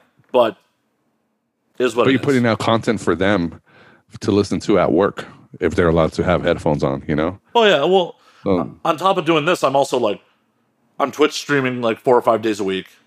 Yeah. I'm producing multiple YouTube videos like a week at this point.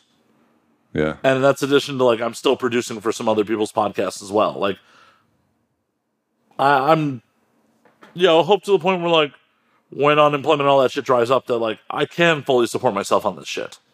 Yeah, that's cool. That's cool. It's just innovation and people trying new things and putting out different content. Like another positive thing is that some of my favorite comics have teamed up with other people and started doing more podcasts, a new podcast, you know, as opposed to just having the regular good old podcast they had. They're doing other stuff, you know. So I'm like, that's cool, man. More content out there. You how could you be bored if you have like, if somebody listens to a podcast, you have so many choices out there. There's always good content out there. But also, how do you discover it? Like, yeah, one of the best ways to discover it is one, cross promote. Like right now, for example, so I have a library of close to 300 episodes with a lot of great guests and a lot of fun episodes of just me and my co-hosts. So cross promotion is one of them. One of the ways I discover a podcast is I just Google, like I go to the podcast search. I like to listen to a lot of either true crime or history podcasts, and I just find new shit all the time. And I don't have to commit myself to listening to every single episode. I just listen to the ones I want. You know? I mean, that is the nature of the beast. Yeah. But it's just one of those things where like podcasting in general is not the most discoverable fucking medium. Yeah. I mean, but I've had people reach out that they listen overseas, and I'm like, do you follow me on Instagram? Do you like they reach out and they don't even follow me on Instagram, you know? Like I get reviews on the iTunes. I'm like, who the fuck is this person? Like, you know, sometimes I ask, I'm like, because you know how you can see your stats where people are recording from or downloading from, and you're like, who the fuck is listening to Japan? You know? Who the fuck?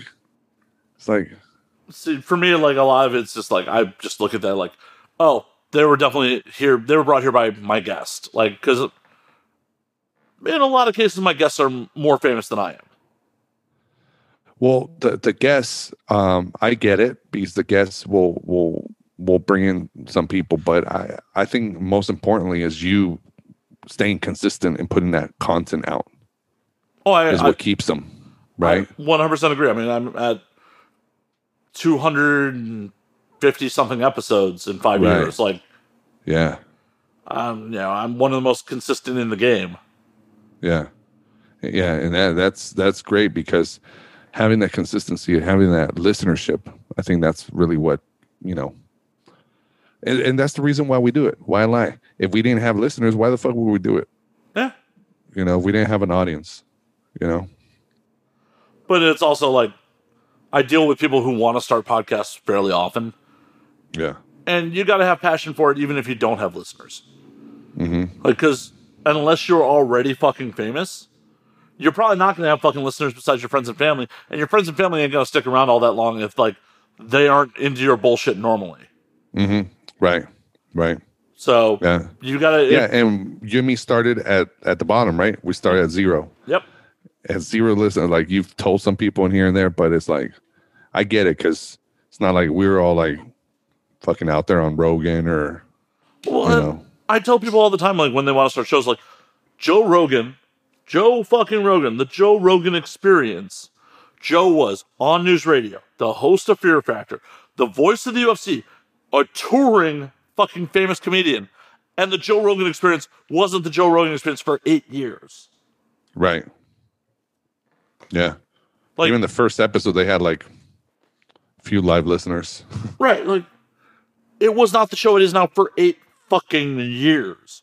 So you expecting, like, hey, you open micer, you expect to be fucking Rogan in 6 months?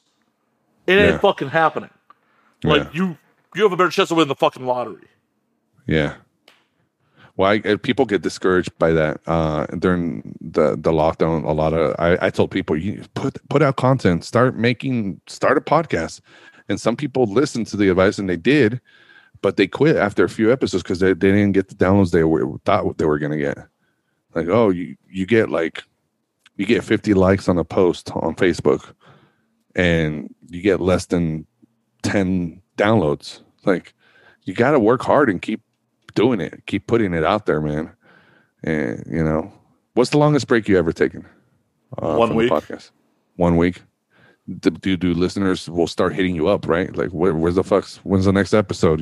Well, for me, like, I've taken 2 1-week breaks in 5 years, and they're both on the week of my birthday. And also, I really advertised that, like, hey, it's my birthday week. I'm taking the week off. Yeah.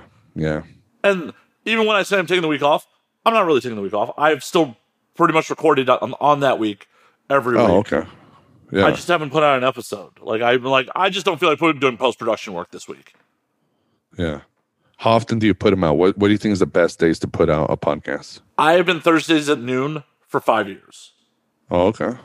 The way I look at it is, like, this is not the show for most people that is, like, the top of their fucking subscribe list. They're like, I figure by Thursday they've gotten through their whatever episodes of Rogan, Marin, Bert, whoever else they're listening to. By about Thursday, they're like, okay, I need something. Oh, hey, new and Now We Drink out. Mm-hmm. Yeah. I mean, it's hard to, try to wedge yourself in around Rogan because he just puts them out whenever the fuck he feels like.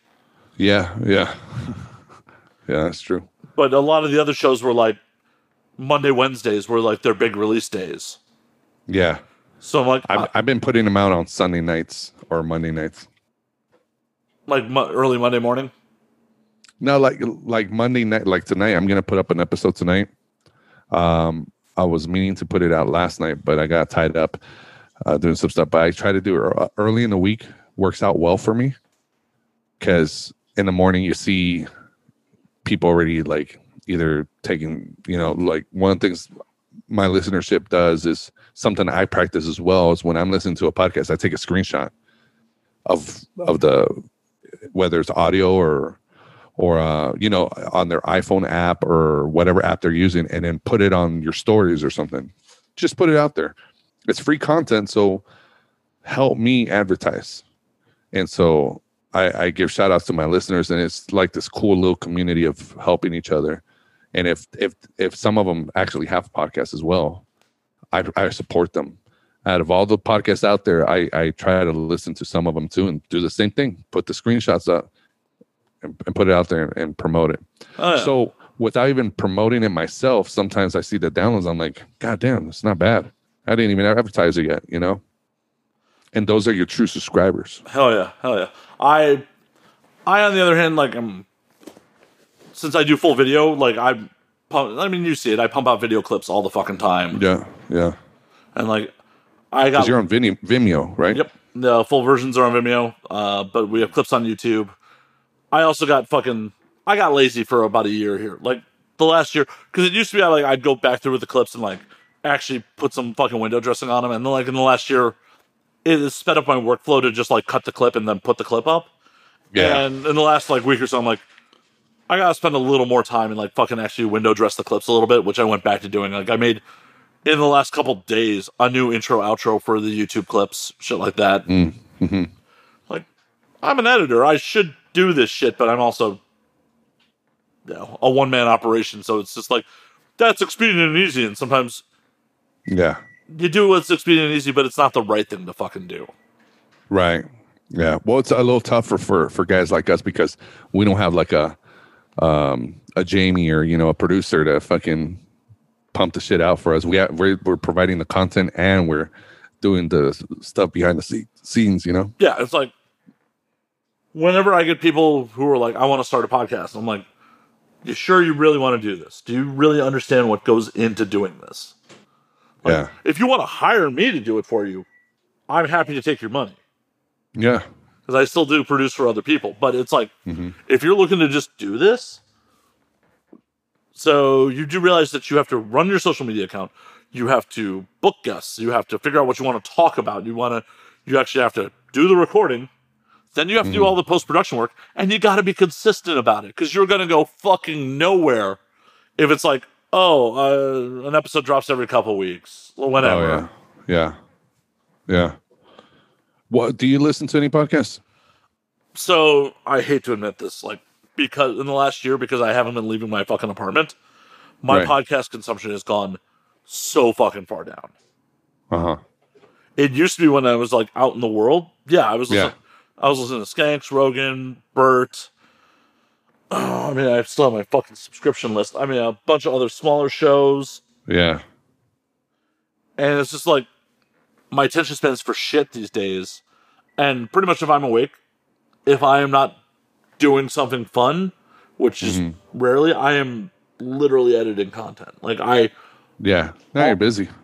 and I'm busy with stuff that, like, I can't just have a podcast running in the background to be running. To edit your podcast. No, Right. Yeah. Like today, what I did today was I woke up, I finished an edit for a client, I rendered two YouTube videos, I set up this week's podcast, like I rendered the audio through the plugins and rendered the video for this week's podcast, so I can, the minute we wrap here, I'm going to go edit that, so that's good to go for Thursday.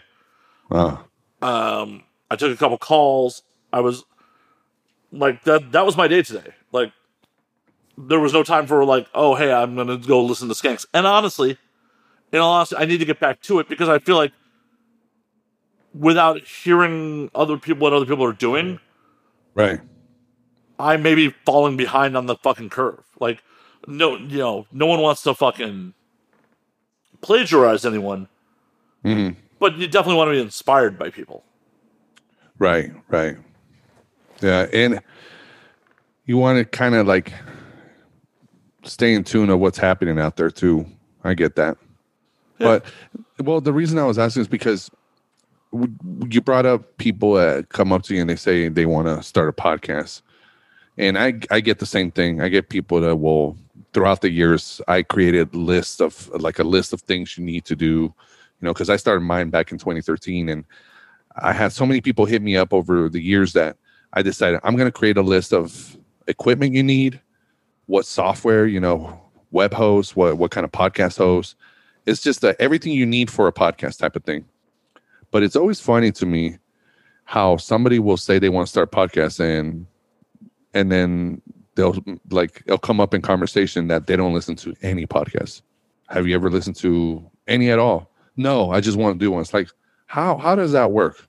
That's like somebody saying, I want to do stand-up comedy, but you've never listened to stand-up comedy. Like, we get into this because we have a passion for it, because we listen to podcasts and we're like, I want to do that too. But there's people that they've never listened to a podcast. Like, you ask them, what podcast do you listen to? Oh, none. I don't even know how to download. I'm like, so how would you be a good candidate to be a podcast host? I agree. Why the fuck would you want to do this? Like, did you just hear the word and like, that sounds like something I could do? Here's a great example. Here's a great example about like podcasting.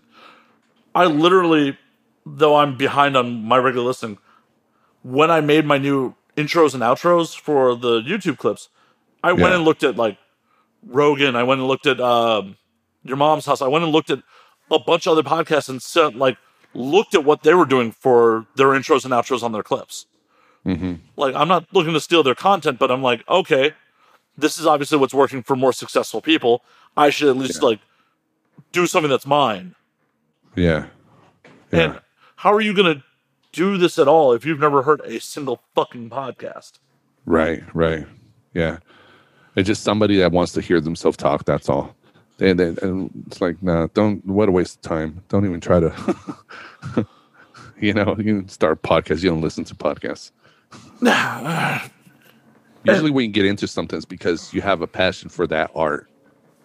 Like a movie director. A movie director admires other movie directors. So they're like, I want to make my own movies. That kind of thing. Is like an actor. And a comedian. I've met comics. I've met comics that don't really listen to any comedy, and they don't have. I'm like, and they're usually the worst fucking comics. It's like, it's not even like it's not even out of the open mic realm. They're stuck in that realm of open mic because it's like you're not really a fan of the art. You just think you're a funny dude, and you just like you've been told by a bunch of people, oh, you're funny, you should do comedy. Right. Yeah. So what made you originally want to start podcasting, like in 2013? What? I got invited by 2 different podcasts in Reno when I started comedy up in Reno, and I saw the kind of equipment they had, the mics, and how casual it was. Because I had heard Rogan and Joey Diaz and all them, and I'm like, this is very simple. I want to start my own podcast because I would always have conversations with friends, like my friend Sammy Solorio, who's also a comic now up in Reno. My buddies Tony, all these friends. When you're in this conversation, you're like, God damn, why are we not recording this? I'm like, I need to start recording these conversations. So in 2013, I did my research. I looked up YouTube videos. There wasn't a lot of information out there yet to do podcasts, but I learned how to upload and put on your thumbnail for iTunes, how to fucking upload it and send it to different places, Stitcher Radio back in the day. And I said, I'm just going to record conversations about religion, UFOs, all the shit I like to talk about already. I'm like, fuck it. And that's what made me want to start it. And then eventually I would mix it up with having guests and friends. And to me, the funnest ones are always the ones where a guest is also like a friend, because sometimes when you have a guest, like a very big comic, the last thing you want to do is start talking about inside stories. They don't want to hear that shit. You got to focus on the guest, right? Yeah. You focus on the guest. You have them talk. You ask questions. It's all about the guest. But to me, some of the funnest ones I do are like with my close friends, or even a guest that's not so close, but we could just go back and forth like this right now. Yeah. You and me, this is not like, this is just a conversation, and this is awesome. But I've had some guests where they're like, whenever they're not talking, they're looking at their phone, that kind of thing. So isn't that the worst? That is the fucking worst. And honestly, that is what I love about the medium generally, is the fact that how many times can you have an actual conversation with someone where you're not both looking at your phones? Like, you go out to the bar with your friends, and these are your friends. People are looking at their phones. Podcasting, we get to actually fucking act, and we're not looking at our phones. Like, I picked up my phone once in this whole conversation, turn off my air conditioner so we don't have fucking noise on the mic. That's the only way. I'm here, I'm engaged. You're here, you're engaged. Yeah. And that is fucking magical. It's something that is missing from modern society. Mm-hmm. Yeah, it is. It's so true because how many times have you been like even at the Comedy Store having a conversation with somebody and they're just keep looking down at their phone and it's like, oh my god, dude. That's why when we met at Skankfest, it was so cool just chilling with Jason Tebow, you know, and other people just having fucking chain smoking and drinking and nothing. There was none of that looking at your fucking phone. It was all fucking just natural conversations. Yeah, you know? and that's what life should be fucking about. But we are fucking addicted to these fucking things. Yeah. So and I'm guilty of it too. I'm fucking like I've definitely been out. Same here With plenty of people and like looking at my phone. But that's why I love the fucking medium. That is part of what I love about the fucking medium. And like I will fucking, I don't know about you, but I will call guests if they're like, I'm like, really? Yeah, I've done it. Like I will tell people like, yo, hey, make sure your phone's on silent before we start. Yeah. Like I don't want to fucking be interrupted by you fucking answering your fucking phone. Like if you don't have time to devote to actually do the show, don't agree to do it. Yeah. Yeah. That may sound harsh, but that's just what it is. Yeah, it is what it is. And you kind of got to lay it out in the beginning too, because you know some of my, I don't blame them. So there's some guests that you have that don't also, they're not podcast listeners.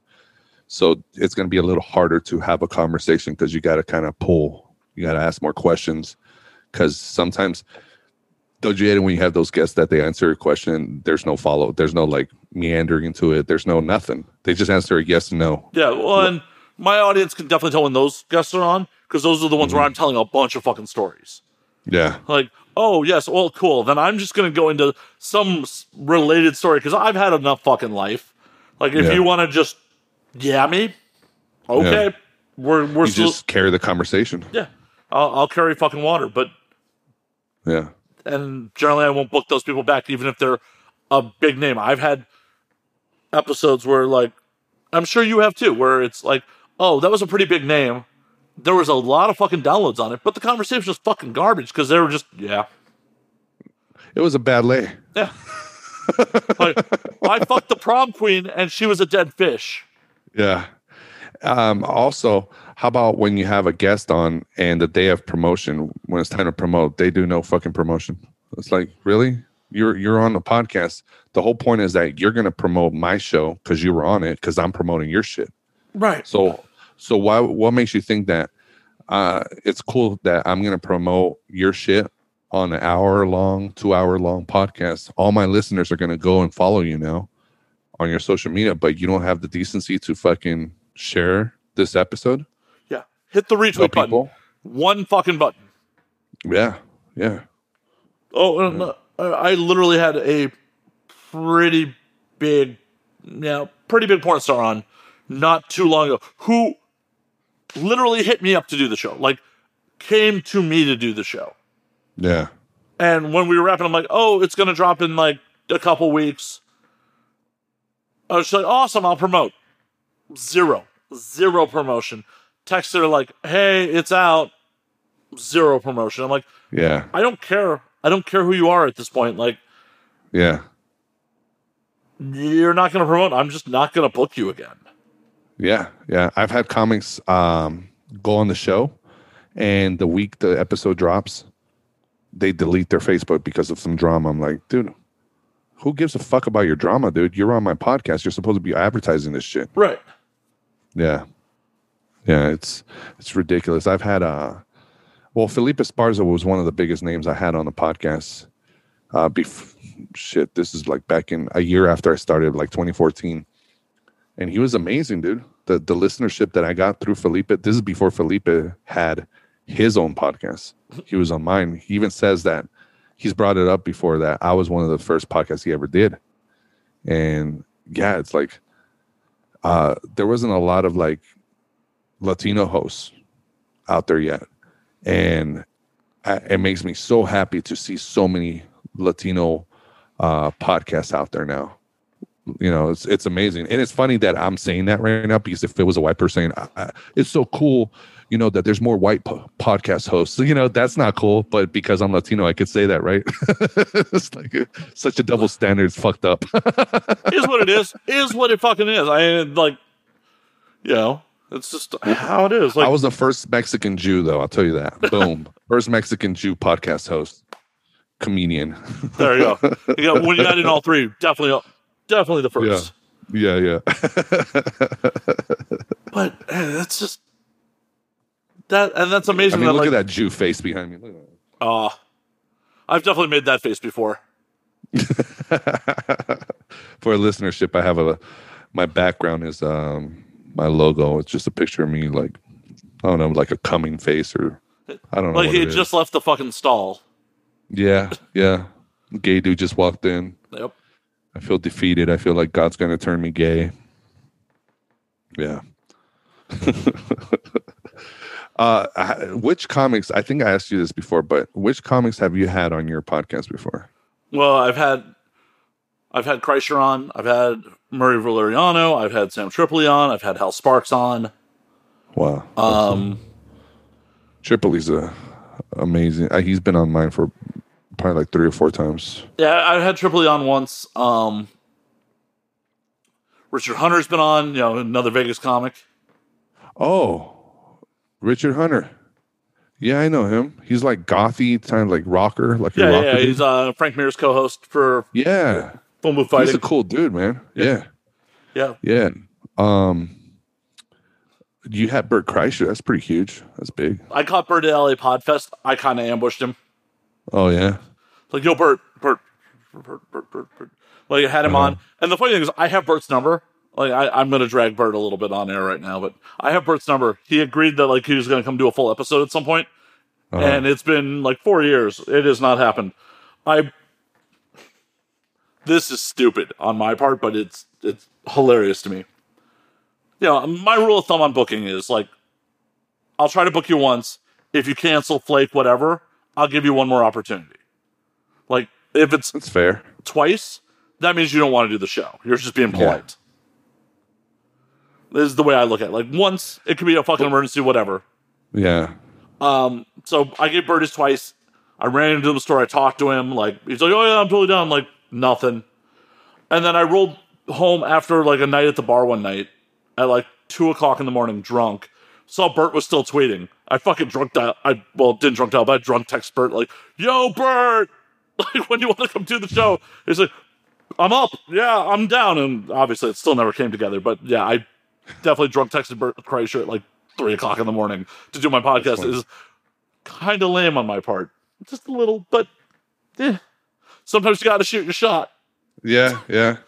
Well, he committed, though. He said he was going to do it. Oh, yeah. So. I mean, I still have the text. I still have the fucking text. But it is what it is. Like, at the end of the day, like, I'm not mad at Bert about it. Like, oh, fuck you, Bert. Right. You said you were good. Like, whatever, man. Like, dude's a touring comic with a family, has multiple of his own podcasts. If he was just being polite, he's just being polite. Sometimes things will, eventually come around and they'll happen, Like, when I met Brett Ernst, I mentioned I had a podcast, and he automatically offered, which was so cool of him. Hey, man, I'll be down to do it. I'm like, oh, fuck yeah. But time passed, things happened, and next thing you know, one day I ran into him at the parking lot at the Strat. He's like, how's the podcast going? I'm like, it's great.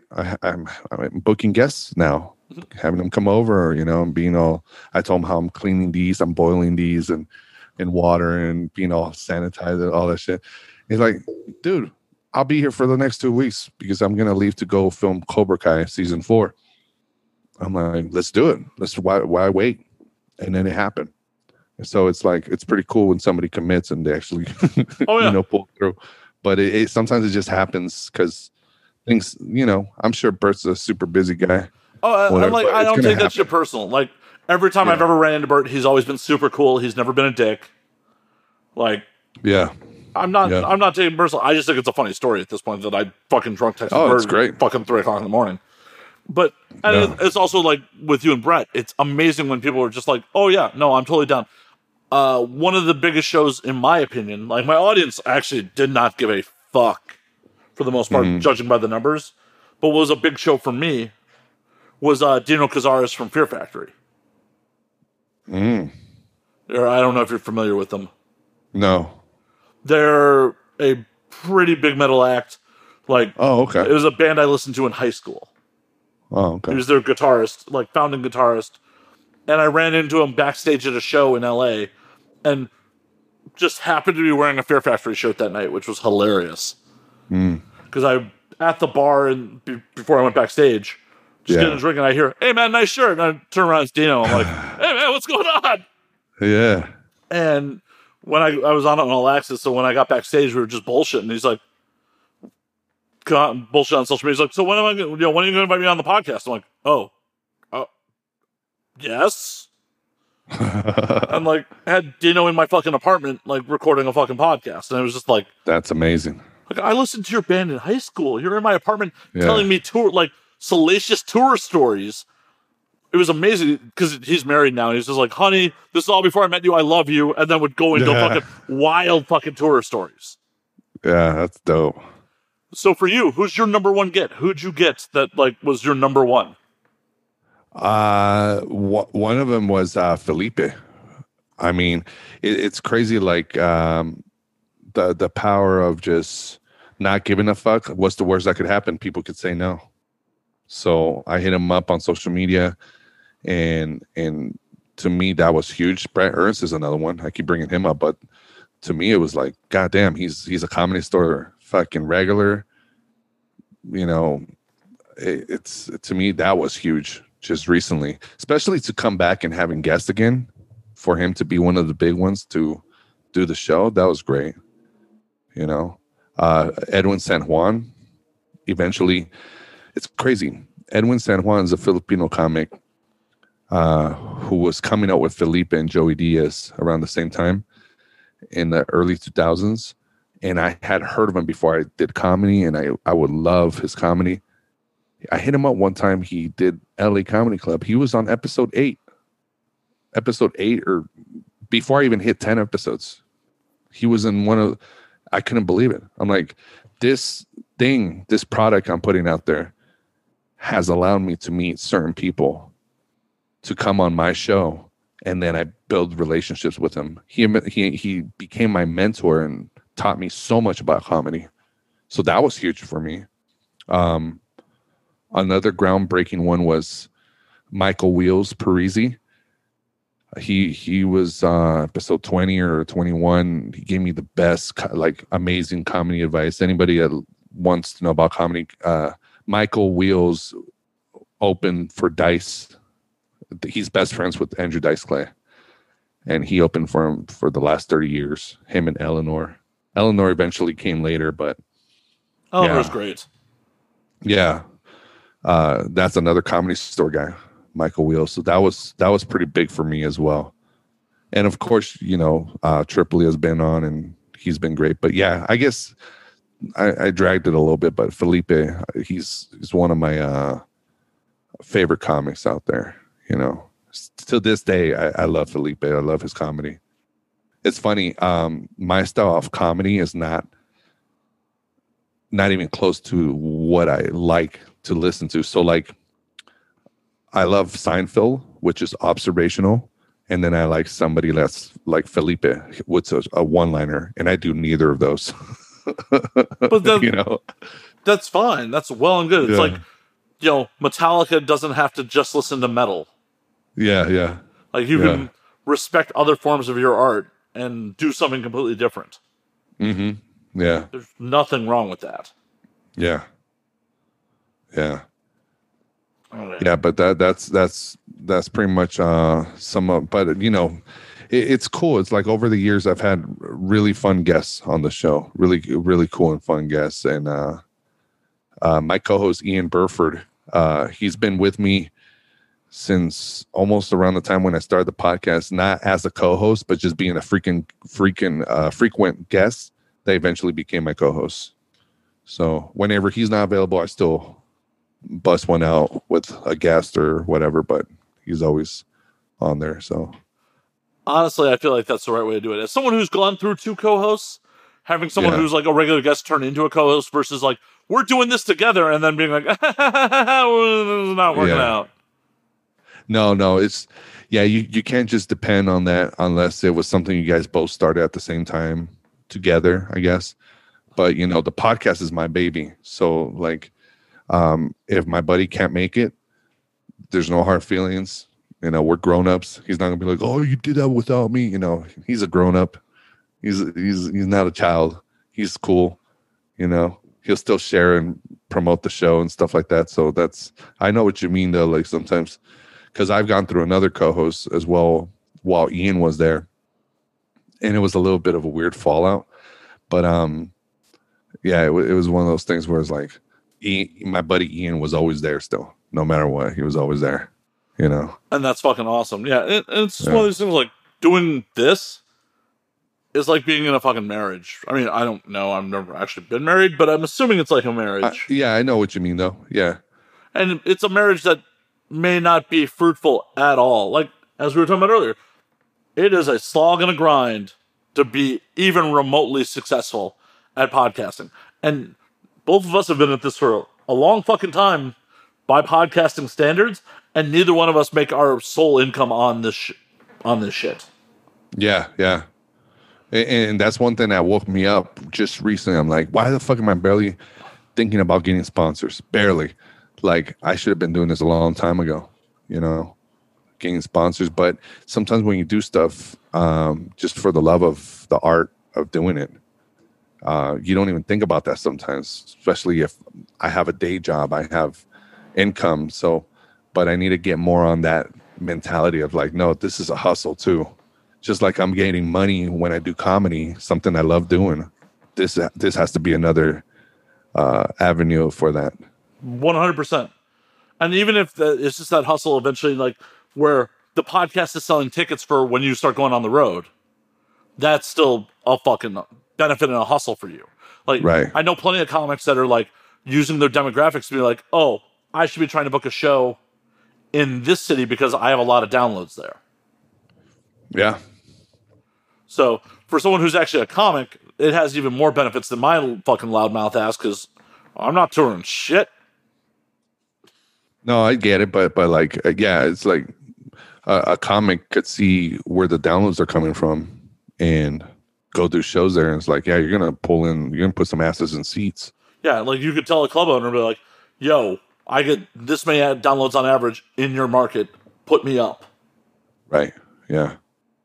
And that's happened. That's helped a lot too when doing shows, because people that listen to the podcast or people that follow me on social media, they'll go to shows that I've never met before, but they listen to the podcast, and it's like they'll say stuff that I say about other people. Like, I feel like I know you because I listen to your podcasts all the time. You're in my ear.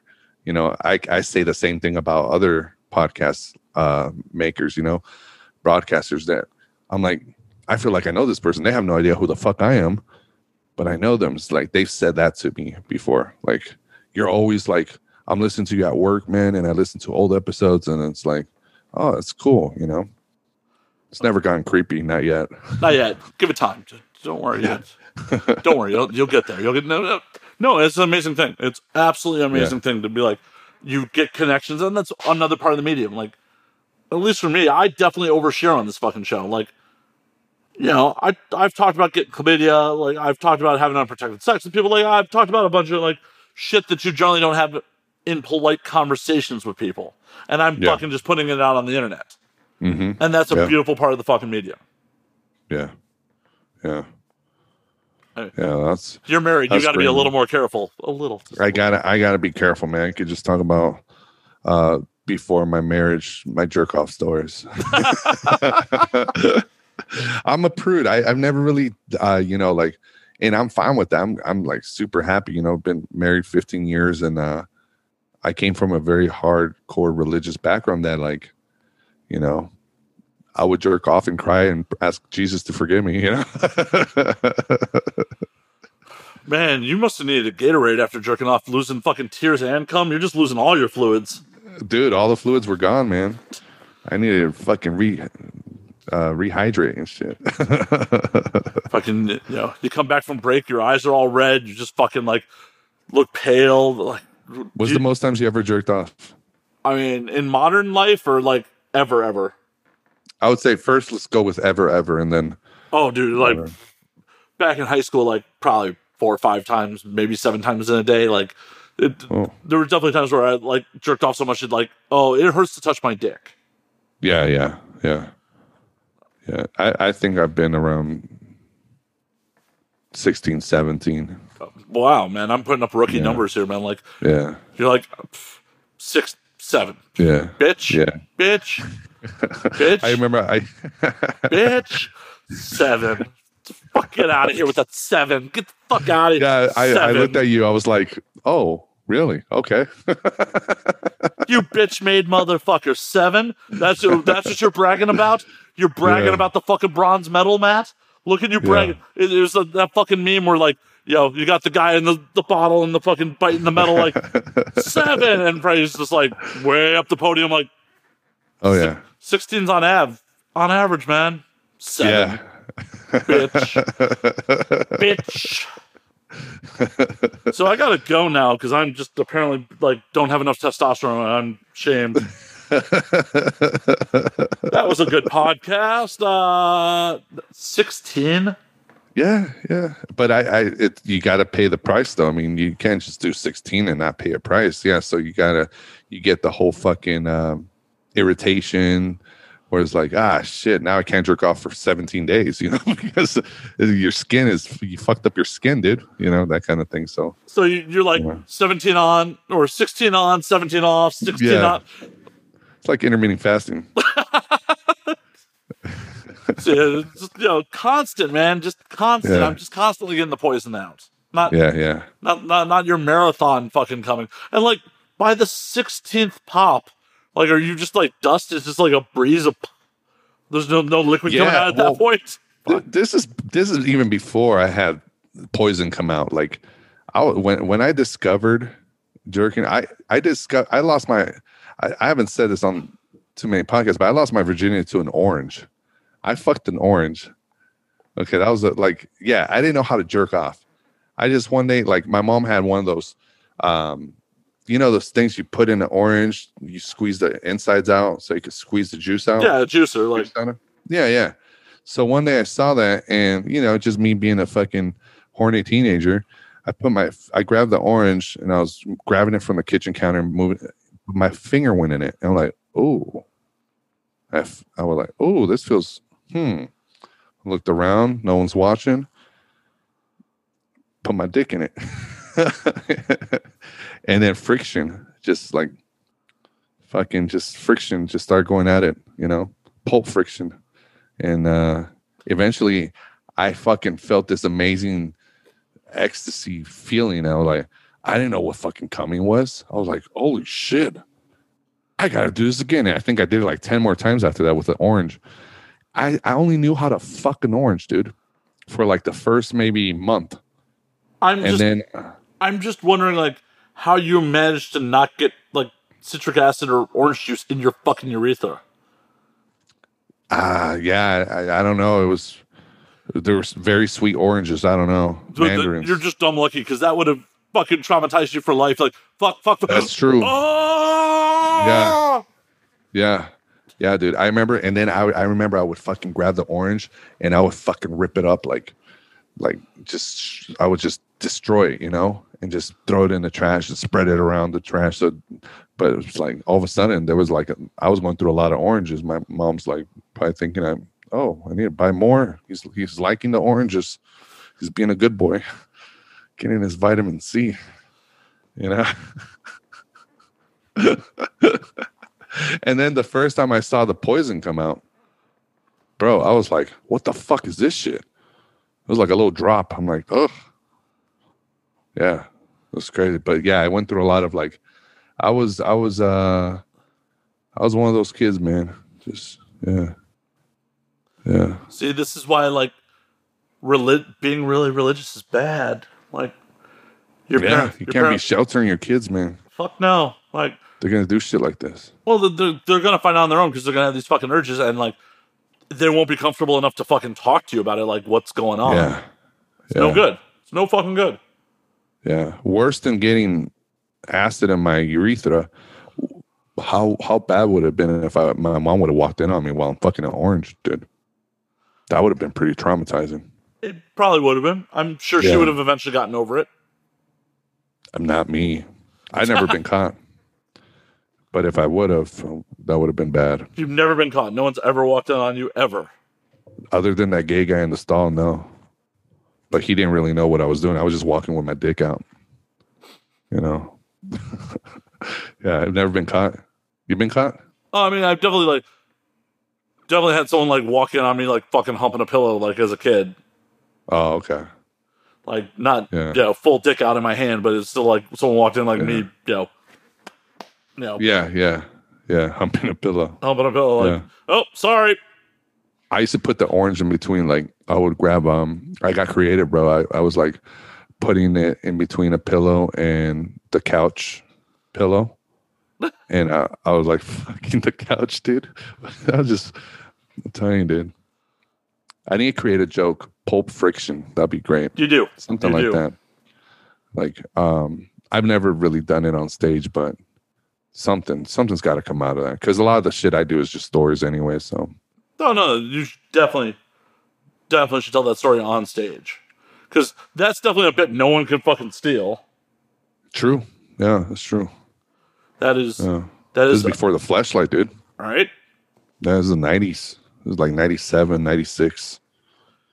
Yeah, sex toys in those days are just some blow up doll or some shit. Yeah. I didn't know what a sex toy was. I'm telling you, I was so shocked. I didn't know how to jerk off. I didn't know until I think the next year in school. I went in as a freshman in high school and somebody mentioned about they did a hand movement jerking off. And I was like, what do you mean? With your hand? Yeah, you do it with your hand. Oh, okay. Then I tried it. I'm like, then that's when I said goodbye to oranges. All of a sudden, you got fucking fucking orange. On a new love. All of a sudden, Freddy's got scurvy because he's fucking no oranges no more. My vitamin C intake is really low now. It's like I start getting sick. Maybe that's why I haven't gone sick this year. You've gone back to fucking oranges? Does the wife know about that? Yeah. All the vitamin C I took over the years. So who knows? Yeah. But yeah, you got to definitely tell that story on stage. Yeah. I couldn't. For the longest time, like I said, I didn't know what a sex toy was, but I would see an orange and I was like, I could fuck that orange. You ever later in life see an orange and just get a random erection? Like, oh shit, this is not the right place. I'm in the orange section at the store, just have a boner. You just pick an orange up to like see how fucking. Oh yeah, that's a good one. Oh fuck. Shit. There's a Mexican dude selling oranges on the side of the street, and I stop by just to squeeze him. Like, no bueno. No bueno. Yeah. Just have a sack of oranges stored in the closet. Yeah. Wife's going to visit her mom. Got some oranges. Yeah. So I've never, and I guess I gotta wrap up soon, but I gotta tell you this story. When we moved to Vegas, I moved out here about a month and a half before my wife did.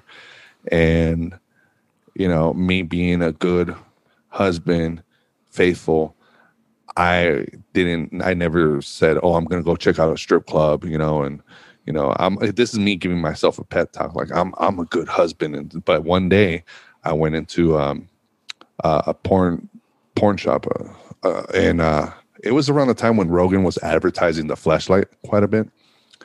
So I went in there looking for a fleshlight and I went and bought me one. So I was banging a fleshlight while my wife was in Reno, just taking care of business, doing my own thing. But I forgot about it. I threw it in the trunk in the little black bag you get from the porn shop. I just forgot about it, dude. Didn't think anything of it. Finally, my wife moves to Vegas. I found a place for us to live. And I'm happy. I got a new job out here. She's enjoying Vegas, our new chapter in our life. Well, one day she cleans the car and she finds the fucking fleshlight in the bag all hot. You know, it's Vegas. It's like melting and shit, all mangled. And she took pictures of it. She brought it out of the car, put it on the kitchen counter, and took pictures of it and sent it to me, asking like, "What the fuck is this? What the fuck is this?" It's in there's a case that looks like a flashlight. She had never heard of this shit, and that was the most embarrassing. Like, I've never been caught in the process, like in the act, but that was so embarrassing, bro. I was like, I felt like disappearing. Just oh man. Oh yeah. I gotta know, whose fleshlight was it? It was this black porn star. Misty Stone? I don't know. I'm pretty sure because there's only a few black porn stars that have their own fleshlights. Let me look her up, because if I see her, I'll tell you who it was. You says Misty Stone? That'd be my guess. This shit's gonna be in my search history. Yeah, that's her. Ding ding ding ding. Yeah. I'm a professional, sir. Guess. I'm a professional. Yeah, that was great. I work in this industry.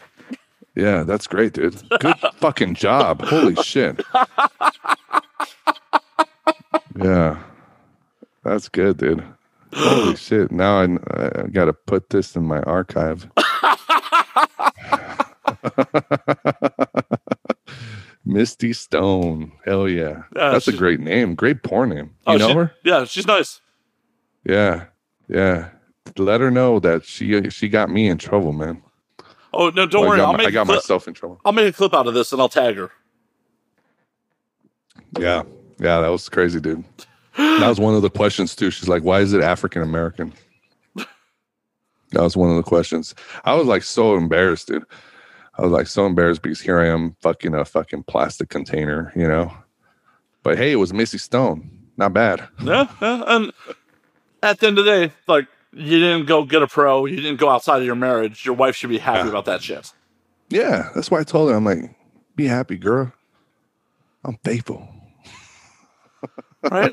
I got needs, but I'm faithful. Oh, yeah. Now we laugh it off. And how long after did it take to get to laughing it off, though? Okay, so my wife has a great attitude. She, as soon as I walked in the door, like, she was mad at me all day. And I walked in, I just couldn't contain my laughter, because immediately I thought, this is gonna be something I talk about on stage. And eventually I did. I'll send you the clip.